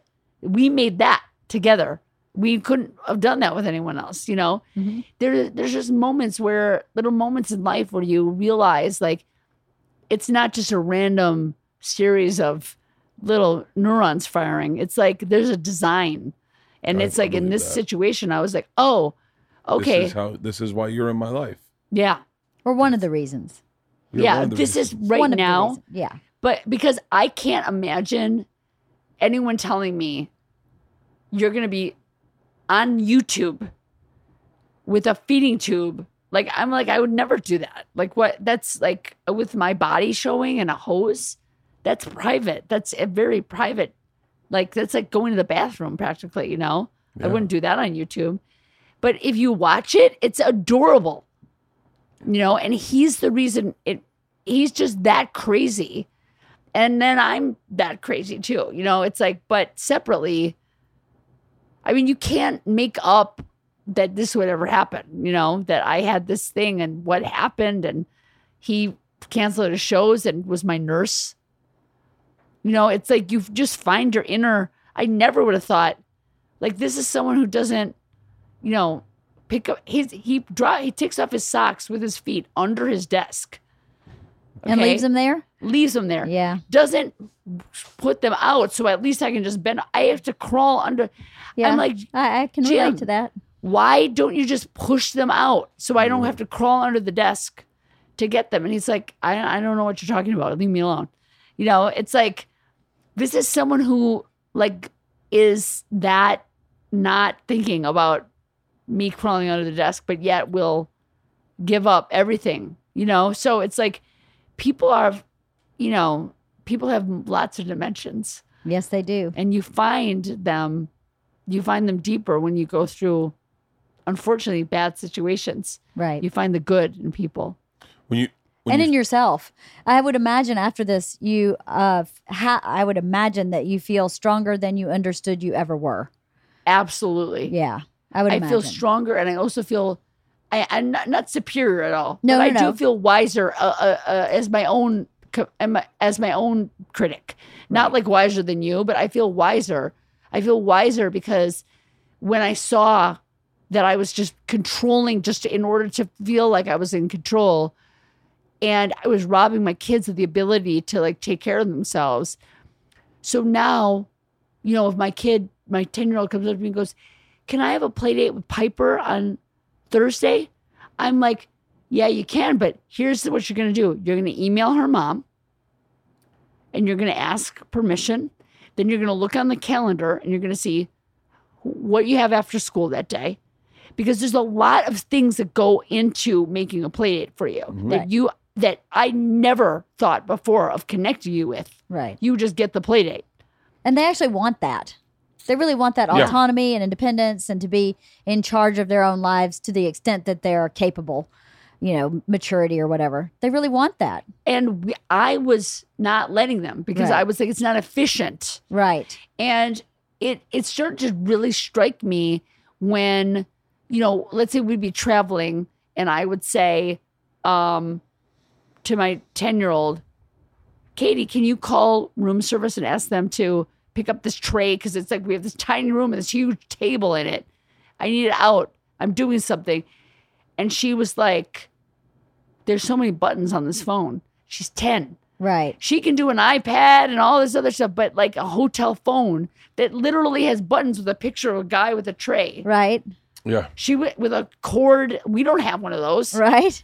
And I was like, figure it out. Figure out how to use that phone. Yeah. Because you can. And when you let them know that you believe they can, they intrinsically start building self-esteem. Yeah. Right? When you set them up to succeed and you say, I believe in you, you can do it. That's what grows healthy self-esteem faster than anything else. Yes. Yeah. Is achieving on their own feet. It's really powerful. That's really powerful that you shifted from A to B. And does it make you feel less stressed or more stressed to let them just be in control of things more? I mean, I'm just less stressed in general. In general. Like, I feel like I would get stressed before when they, when my sister would say something like, I let my kids make breakfast. I'd be like, oh, I'm so stressed thinking about them making breakfast. They put their like egg hands all over everything and, or whatever. Their egg hands all over everything. You come in, all 4 burners are going. The blender's going. Yeah, you just picture that like Happy Mother's Day. Right. Oh, thanks it's like a lot. Classic. But Dad, do you like your whole chicken thing is medium that rare or rare?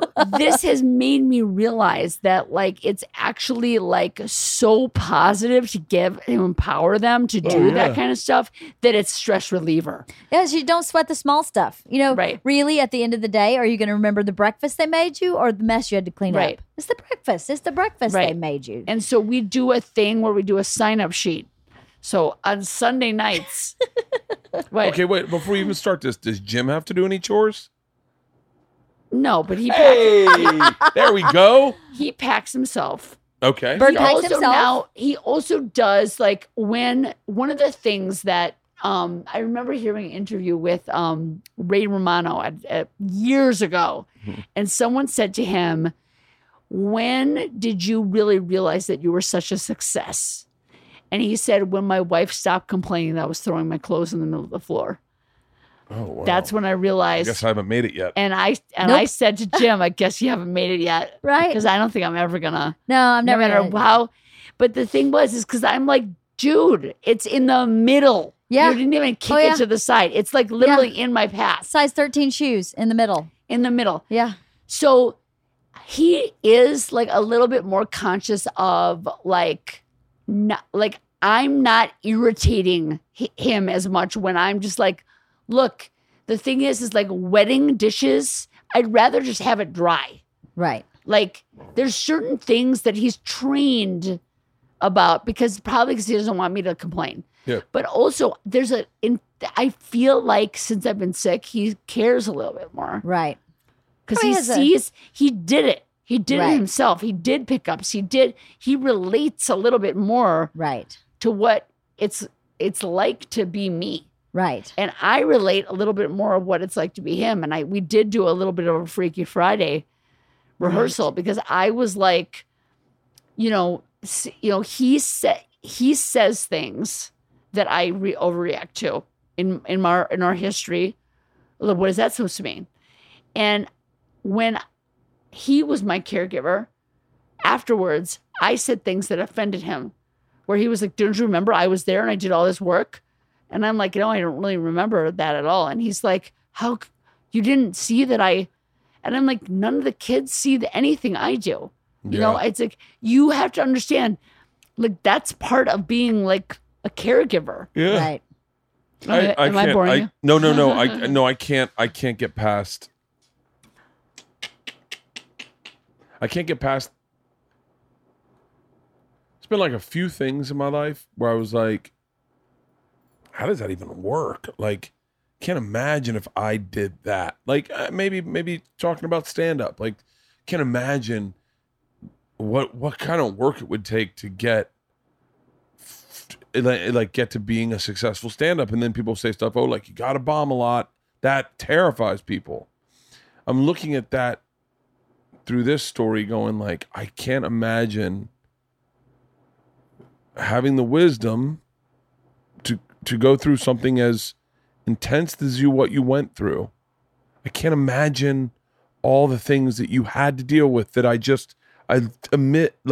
immediately go, oh, I would shut down. Like I couldn't do it. You'd be surprised though, because it's like when you're talking about like the shark, like that's what I was thinking. It's like if you're alone, you're going to be terrified that you're going to snorkel and the shark's going to eat you. Oh, yeah. But you're snorkeling with your kids. The experience of seeing the coral reef with your kids supersedes the fear of being eaten by a shark. And then your fear of getting eaten by a shark is completely wiped out by the fact that you're going to protect your children, right? Do you understand that? I can understand little parts of your story where you go, no, I'm having it taken out on Tuesday. I'm getting this taken care of. I've said this story so many times. It's the only thing. I went and got a full CT scan to see if I was going to have a stroke or if I had any blood clot problems in my heart, any blockage. And I was so terrified going in that they would say I had a problem. And this old black woman said, and people go, well, why you gotta be black, Bert? Because it's better when black women give you advice like this. It means more. It's richer. But she was really black. She was, but why would you include that? Because I think it adds character to the story. She says, honey, it is better that you walk through those doors than we wheel you through those doors. And I went, what? She goes, I see people getting wheeled in through those doors so they can find the blockage. The fact that you walk through those doors means they'll never wheel you through those doors. And I think about that so fucking much, where I go, you got to get in front of it. You got to, like every time I go to the doctor, I hate it. When I had kids, I changed. I was the opposite. I never went to the doctor for anything. And when I had kids, I was like, I'm getting a physical every year, single year. You're more evolved than I was. Like now I am. Right. Now I'm like that. Right. But before, it's like the years were just going by. Yeah. Yeah. And I always thought like, oh yeah, I'll get a mammogram I'll get on someday, there. I'll get on, like or whatever. And now, like, also there's this new thing where Jim has skin cancer.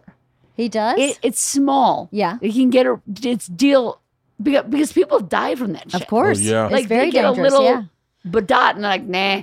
And then they're dead in like 2 because it spreads. Yeah. So he gets his twice a year because he's that pale Irish skin. I got to go check for skin cancer. Yes, you do. I do. You do. Last time I was there, I was like, can you check me for skin cancer? And she was like, no.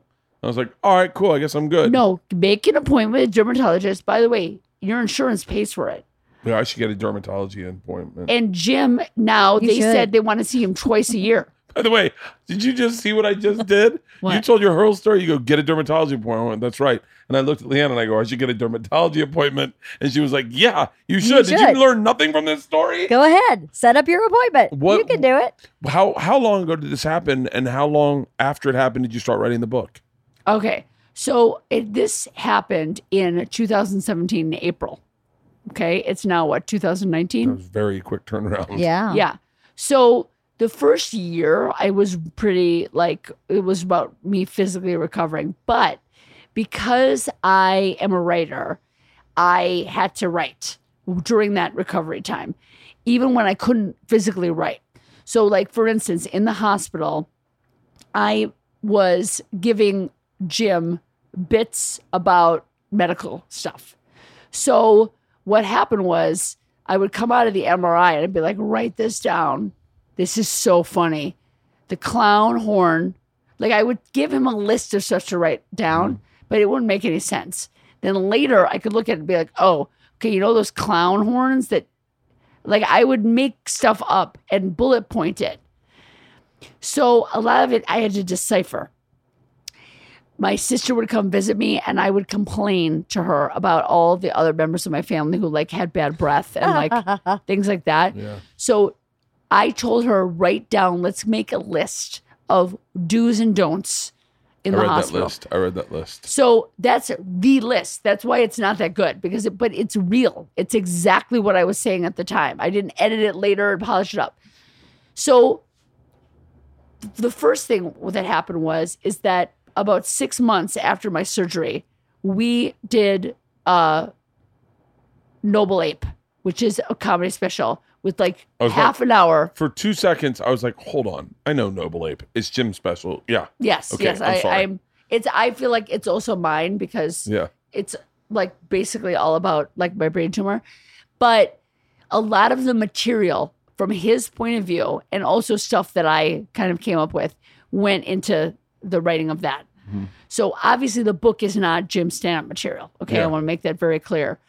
But I had a lot of like poems and weird, like kind of comic observations that I made during that year from discovery to recovery. And I compiled them in different, notes on the iPhone or on my sister's. I had a lot of stuff. So before I was writing had brain surgery, I was writing a book that was loosely called House Runner, which was like how to run your house like a TV show. But it was like a funny kind of Amy Sedaris style, big pictures of like laundry rooms with, kind of applied the production concept to the home. The wardrobe department, catering, right? Craft services. That's really clever. So craft services. Meanwhile, I had a book agent. So he's also my friend because he was also did our deals on Dad is Fat and Food, a Love Story, which I was a story editor of. So he's my friend, lived in downtown near us. He checked in to see if I was okay about like a few weeks after I got home. And I was like, Simon, I'm late on the book. I was thinking he was calling me being like, where's the manuscript? Oh, yeah. And he was like, there is no book, Jeannie. Don't worry about it. He goes, people, if you want to write a book, you're going to have to tell this insane story about how you just survived an enormous brain tumor with 5 kids. And it's insane. That's the book. And I was like, no, I'm not writing that book. I'm going to put a chapter in the House Runner book about, and then I had a brain tumor. He's like, no. He's like, if you're writing a book, that's what he's like. Everyone's calling me being like, what's going on with Jeannie Gaffigan? So I'm like, fine. So I realized I'm not going to be like 10 years ago, I had a tumor in my brain. I got to do it now because I got to move on. And it's going to be cathartic for me to do this. So what I did was I did a chronology. What happened? Try to figure out for myself. And then I had all these other notes. And so I felt like I was kind of interviewing my sick self because I was like, what's a clown horn? Or that I keep using that example, but I can't think of anything else. But it's, a list. The shift schedule. Like this is all part of the story. Yeah.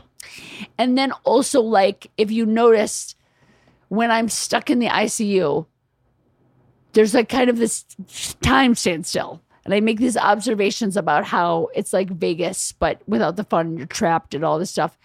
But also that's like the moments when I would like talk to God or have a memory of my childhood or whatever. So there was a lot of structure that I worked on then. So in 2018, I don't know, around Christmas, around December, the holidays, I gave a manuscript to Simon and I said, here's a manuscript. And then he was like, okay, we need to make this into a proposal because it's so long. It was like 700 pages. It was like a manifesto. So I made a proposal and then he shopped it around and I got some offers and I got, a deal.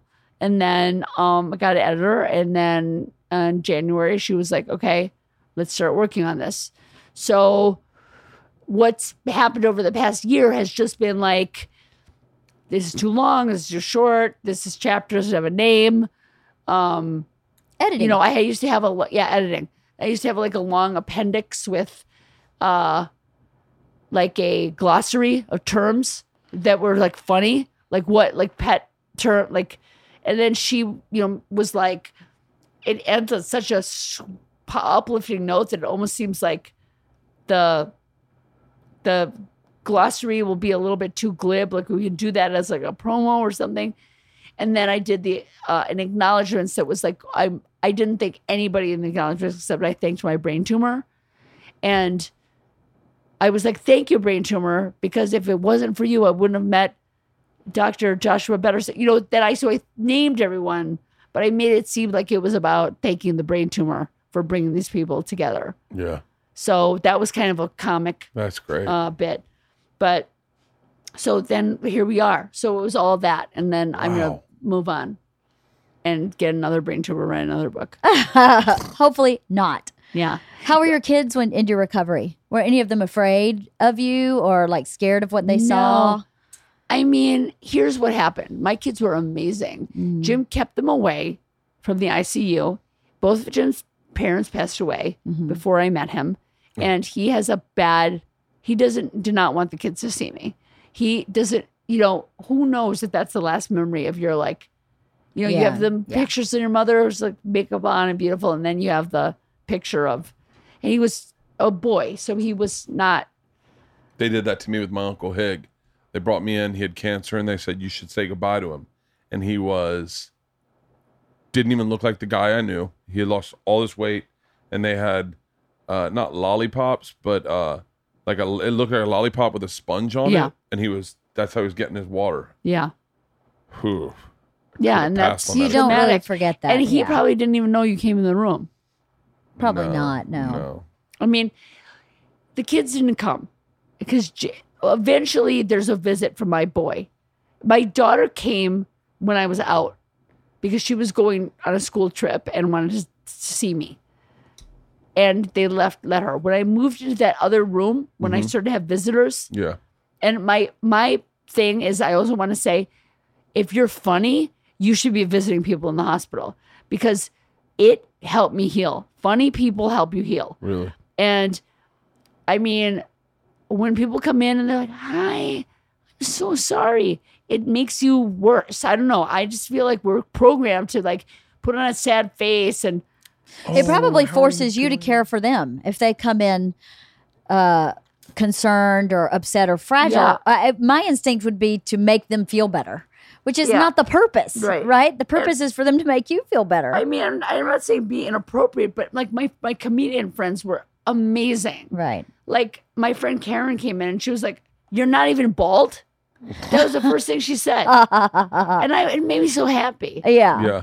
And she's like, that robe that looks great on you. And then she's like, when you're model skinny, you can wear anything. Because that was this big. Right. I look like Auschwitz. Wait, who's Karen? Do I know her? Karen Bergreen. She's I know Karen Bergreen very well. Yeah, I adore her. I love Karen Bergreen. Karen came and visited me in the hospital and made Jews me for laugh. Jesus. Aren't those called Christians? Yeah. She's so funny. By the way, I hope Karen hears this and goes, God damn it, did Bert just say one of my jokes from 20 years ago? She is so funny. But also we have a texting relationship where she'll just see a picture and text me a picture and make a comment on it. And we'll go back and forth. I'm like, we've got 20 minutes on this picture. It's like having funny people in your life. It's such an amazing, wonderful thing. And I'm so grateful for it because I feel like it helped me heal. I can't say there was one thing. Obviously, the chief of neurosurgery, my husband being a really funny guy, funny people visiting me in the hospital, love of my family and children. There was a lot of factors, but in the book, I really was recognizing that that's a need that I have. Maybe other people don't have the need to laugh and to make people laugh, but coming up with how this is funny was so therapeutic for me. Yeah. And after we started doing the material about the medical stuff on stage, we found out that an enormous portion of every man who is in the audience has been in a hospital, right? Has had these experiences, has been with a parent, with God forbid a child. Yeah, they know the bureaucracy, they know the smells, they know the feeling you after you drink the gastro for the. What is that colonoscopy? The barium? The drink that makes you have diarrhea. I think it's barium. Yeah, that colors Jim your does innards. this whole bit about me forcing him to get one. Oh my God. And it's hilarious. So I have a question. Yeah. What was the hardest thing to recover from? What took the longest or was the most difficult? Swallowing. Swallowing. Swallowing. Was it because of the nerve having to readjust itself after removing the tumor? Yeah, the swallowing was the worst. Was it? How long did it take? It's still. That's I what still the in surgery. swallow therapy. Well, this is a surgery for your my vocal cord, but it's all part of it. Yeah. I can swallow better now that I had this surgery, but swallowing for sure. And also my recovery, the most difficult part of my recovery was not eating or drinking. Right. Nothing by mouth.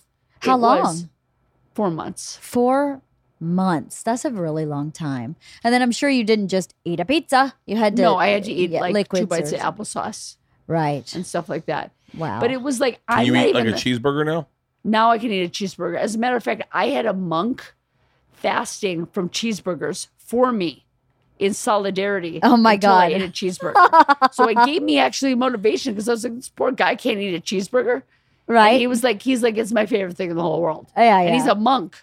So it's like, that's his one treat. Now I've taken it away from him. But I did it. I actually, the first cheeseburger I ate is on actually my Instagram feed because. Really? Yeah. What's your Instagram? What's Jeannie Gaffigan. It's gotta very follow creative. So I didn't really swallow it, but I tasted it. Yeah, I mean it can't. Some of it went down. Right. I've done that before when I'm dieting. GEAJEA. JEANNIE It's right here, honey. I GFFIGAN. gotcha. Follow. Yeah. Did you lose anything permanently? Is anything like your sense of taste, sense of smell? Yeah, I mean, my left vocal cord is permanently paralyzed, Right. and it's a spastic paralysis. So it doesn't comply with all like this. That's why this surgery wasn't like what this is a very common surgery, I see. but it didn't really do as well as we had hoped. I have hearing loss. But it's doing really, I have a hearing aid. I'm not wearing it right now because it's weird around like headset. I thought I'd be wearing a headphone, but I don't wear it on like podcasts or the air or anything.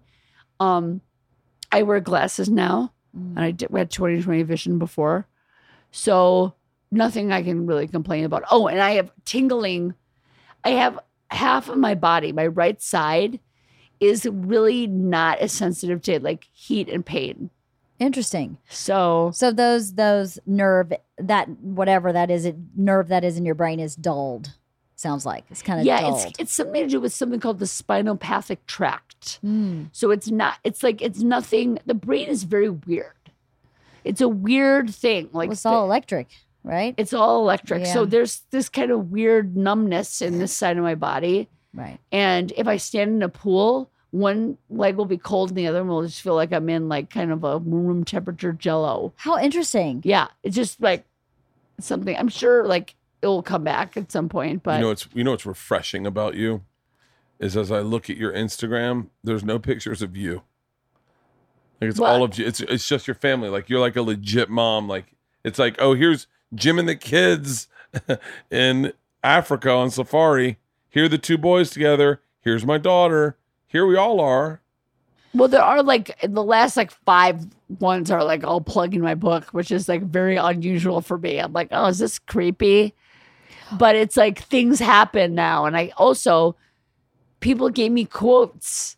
And so when they gave me the graphic for the quote, it's the book cover, which is me. Right. So it looks like I'm shamelessly plugging my book. But if you look at all the reason I'm doing it, it's because people wrote really nice things about it. That's great. So well, I enjoyed it. Like I said, we got it late Friday. You see my bookmark. I took it about in the halfway bathroom with through. me. You're about to go into surgery. I got to that place, but I'm definitely finishing it. And I have a podcast. It's not nearly as popular as Bert's, but I'm going to have us read this as a book club and book club it, if that's okay. Of course. I do a book club once a month, and I think this would be a great book club because your story is really miraculous, really. And I'm not religious, but I very much believe in having faith in God. Wait, who's and this? Believing that your path is where it's supposed That to is be. Leslie Schlechter, the PA. I was wondering. Yeah, that's Leslie Schlechter. I thought that's what she looked like. I'm sorry, LeeAnn. I didn't mean to interrupt. That's okay. I don't like that. But she's like 6'2". Yeah. And she's beautiful. The pictures in here, Yeah. even the black and white. I was like, wow, that's a really pretty lady. Who is that? I thought it was your friend until I read, the book. She also is my friend. But Here we she's go, like, ladies and gentlemen. It's your friend forever, I'm sure. This is the first bite of a cheeseburger. And you asked about that, not knowing that was my first bite. Okay. So if you start choking, we'll just continue with our meal. If I start choking, I can wash it down. That's the whole point. But Your kids are oblivious to this moment. Which is really what you want, right? Yeah. Someone's trying hot sauce, that looks like, for the first time.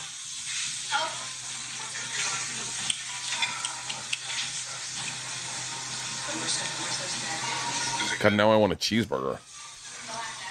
It was a good one. Well, what a gift you've given your kids to see you go through something so intense and challenging and long-lasting and terrifying, as to see how you handle it and have recovered from it, and what a team the two of you were. That's a really big gift. And, you know, not that anybody wants that gift, but if that's the end result of the gift, that's amazing. That's something that they won't learn anywhere else in life. And if you take your pears and make a pear cobbler out of it, that's a good thing to do, right? Is to say, look what we can do as a family. We can do anything. Yes. And we can do it with God. Like I said, I'm not religious. But I do very much believe in God. I'm very religious. And he was definitely at play in this story. It was, I mean, you can't make this stuff up. No, the stuff with the Mount Sinai, I was like, oh my God, this is the way life actually is supposed to work in general. I'm so happy that Bert asked me if I was like, hey, can I get a little special room for a comedian's wife? And there was nothing like that. Right. Like, I'm so glad he asked me that, because I feel like people are like, I bet that's why all this good stuff happened to her, because she was in the VIP back door. No. And I sure wasn't. It happened because that's the way it was supposed to be. Yes. Because that's the path that was laid out. Right? And believe me, I've been the beneficiary of getting VIP service from being at Montreal or whatever, and getting the back door, not waiting in the front or whatever. Sure. I'm not going to say that I haven't been the beneficiary of that. But in this situation, I was a number. Right. But I wasn't, because something happened. Right. And I experienced both, where I literally was like, yeah, I just told you I have a mass in my brain and I need an appointment. And they're like, 3 weeks. Is this your first? Are you did you send the report? It was the clinical, uninterested responses I was blown away by. But you know what's really bad about that, I think, is that the general public, my dad, would have been like, oh, well, I guess I'm going to wait 3 weeks. You're lucky. Everybody does, because you trust these doctors, and somebody should have said, no. She needs to be there today. Somebody who's seen that and was a professional should have said that for you, because how are you supposed to know? That bothers me so much that it took your perseverance and your having a childhood friend or a childhood friend's husband, and all these things that you put into play that allowed the Red Sea to part, that a lot of people don't have, you know. I also want to say that, like, I didn't really push this in the book so much, it's kind of implicit, but be your own advocate. Absolutely. Like, whoa, that's what I mean. You are taking words out of LeeAnn's mouth. She has said that to our children. Advocate for yourself. Be your own advocate. Our daughter's dyslexic, by the way. And so a lot of times, and she won't stand up for herself. She gets extra time on tests. And LeeAnn says, I can't help you if you don't advocate for yourself. Be your own advocate. I believe in that so much. Be your own advocate. I think that's a beautiful thing to say. Because we just bend over and take it all the time. Yes. And they tell us, go to the back of the line, just be... because we're like, oh, you're a medical receptionist. I better listen to you. Guess I'll go to the back of the line. Right. And every once in a while, like this time I was like, oh, maybe that receptionist will think I'm crazy and won't like me if I go and ask again. Why is my doctor? Oh, Jesus, why would he say, get an MRI, come back in 2 weeks, I'll give you the results. And why are you saying, sit here until he calls you? Right. I know. If I had, I mean, it's like I had to be like, wait a minute, I can't just sit here until he calls me. Right. He's not, because then in an hour, I'm going to be like, oh, wait a minute. I just remembered my doctor isn't here. Like you have to take, and I think all these little tiny lessons I took along the way. And I know that you can't go from 0 to brain tumor in like 1 second, or maybe you can. It's like the thing where you're like can barely lift a weight, and then your kid gets trapped under a car and you just lift it right off of them. Right, right. Maybe that's in you. I know you're like, I don't know how you could deal with this because I would freak out.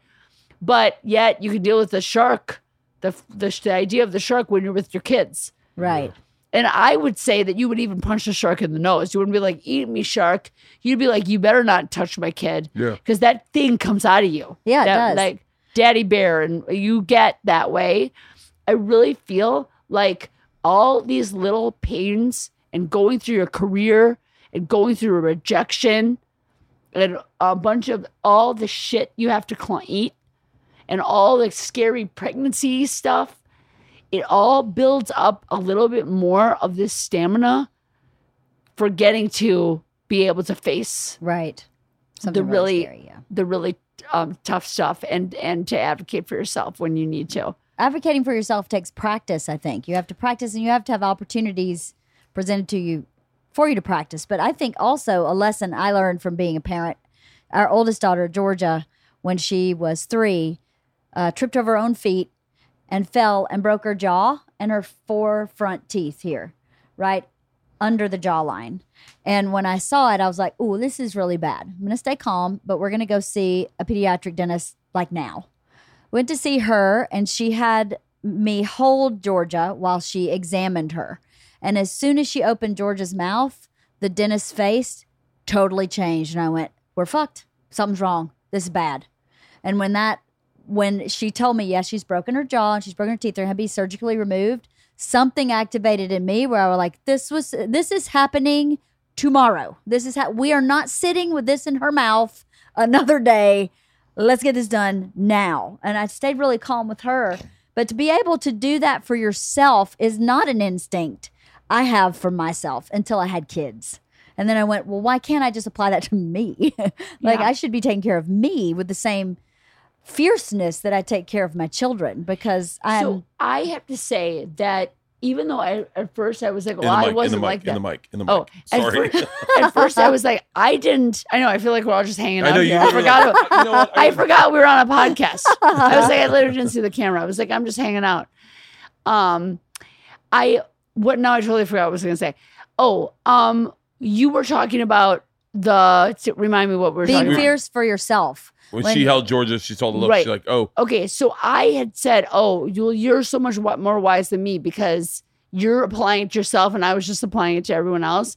But like, I just realized as we're speaking that except for like minor things like a sprained foot or whatever, the brain tumor thing was the first time. Right. That I was like, something's wrong with me. And I was like, get it out. Yeah, right. I'm like, I'm not waiting. Right. Oh, when I hear people talk about cancer and then they go, yeah, I have an appointment in a month. I go, whoa. I could tell you something that's happening right now in my life where I'm like, what? I would never take like a month. And if they said cancer, you got to advocate for yourself. You got to push. People just don't be afraid to be a we jerk. have 6 more tests to do before we can tell you what other tests you need.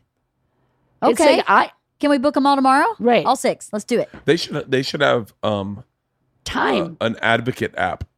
Like an advocate where it gives you phrases you can use. Yeah, hey, I'm at the doctor's office. This isn't working. Yeah. These are known phrases that receptionists at a doctor's office have said work with them. Yeah. And then you're like, awesome.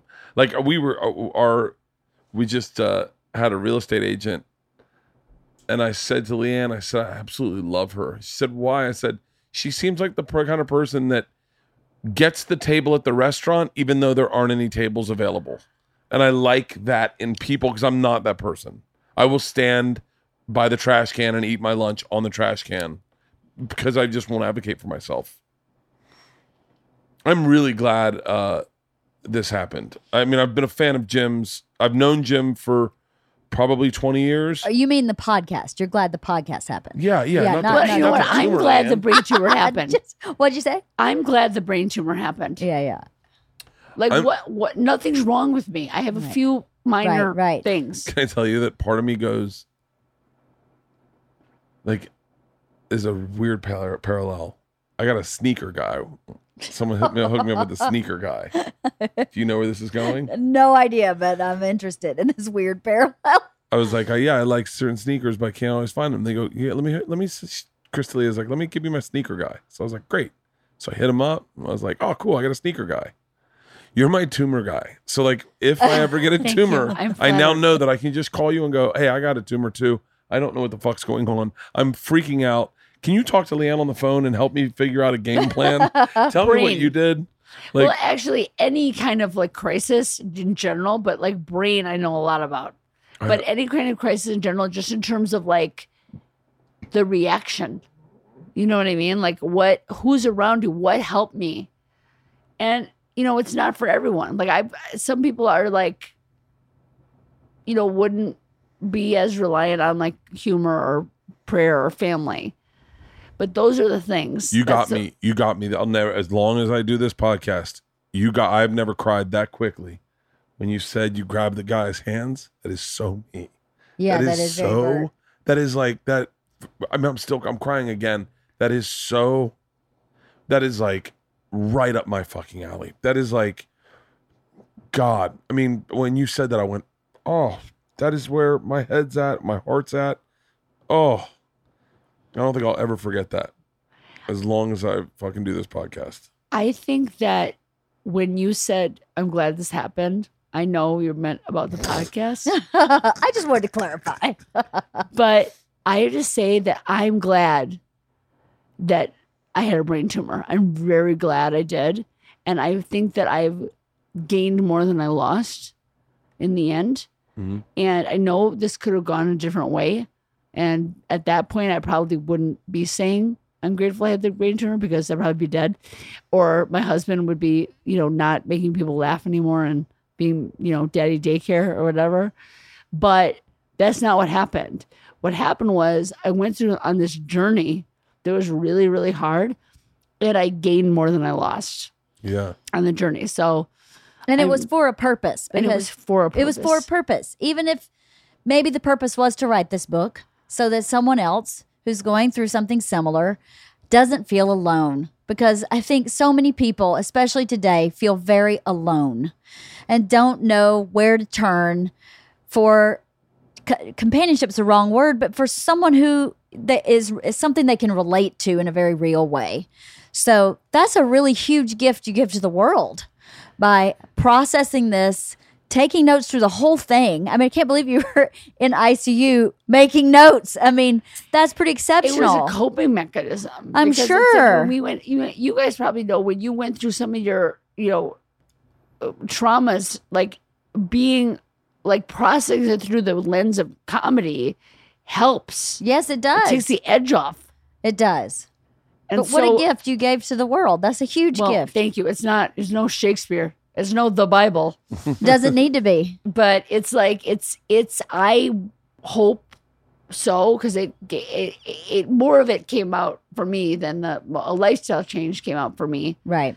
And, the book is very a casual tone of voice. It's like me talking to my friend. I didn't write it to impress anyone. Right. I don't really care if people like that comedian's wife thinks she's a writer. I don't care. I wrote it like a blog. It's very conversational. Yeah. It's very easy to read. Thank you. Well, thank you for doing this. And I mean, I think of the person in the car who's just got bad news and hearing this going, she's still here. Like you sometimes you live. We're all going to die, but sometimes you live. Sometimes you live. Thank you so much for doing this, Jeannie. I really appreciate it. Thank you for having me. No.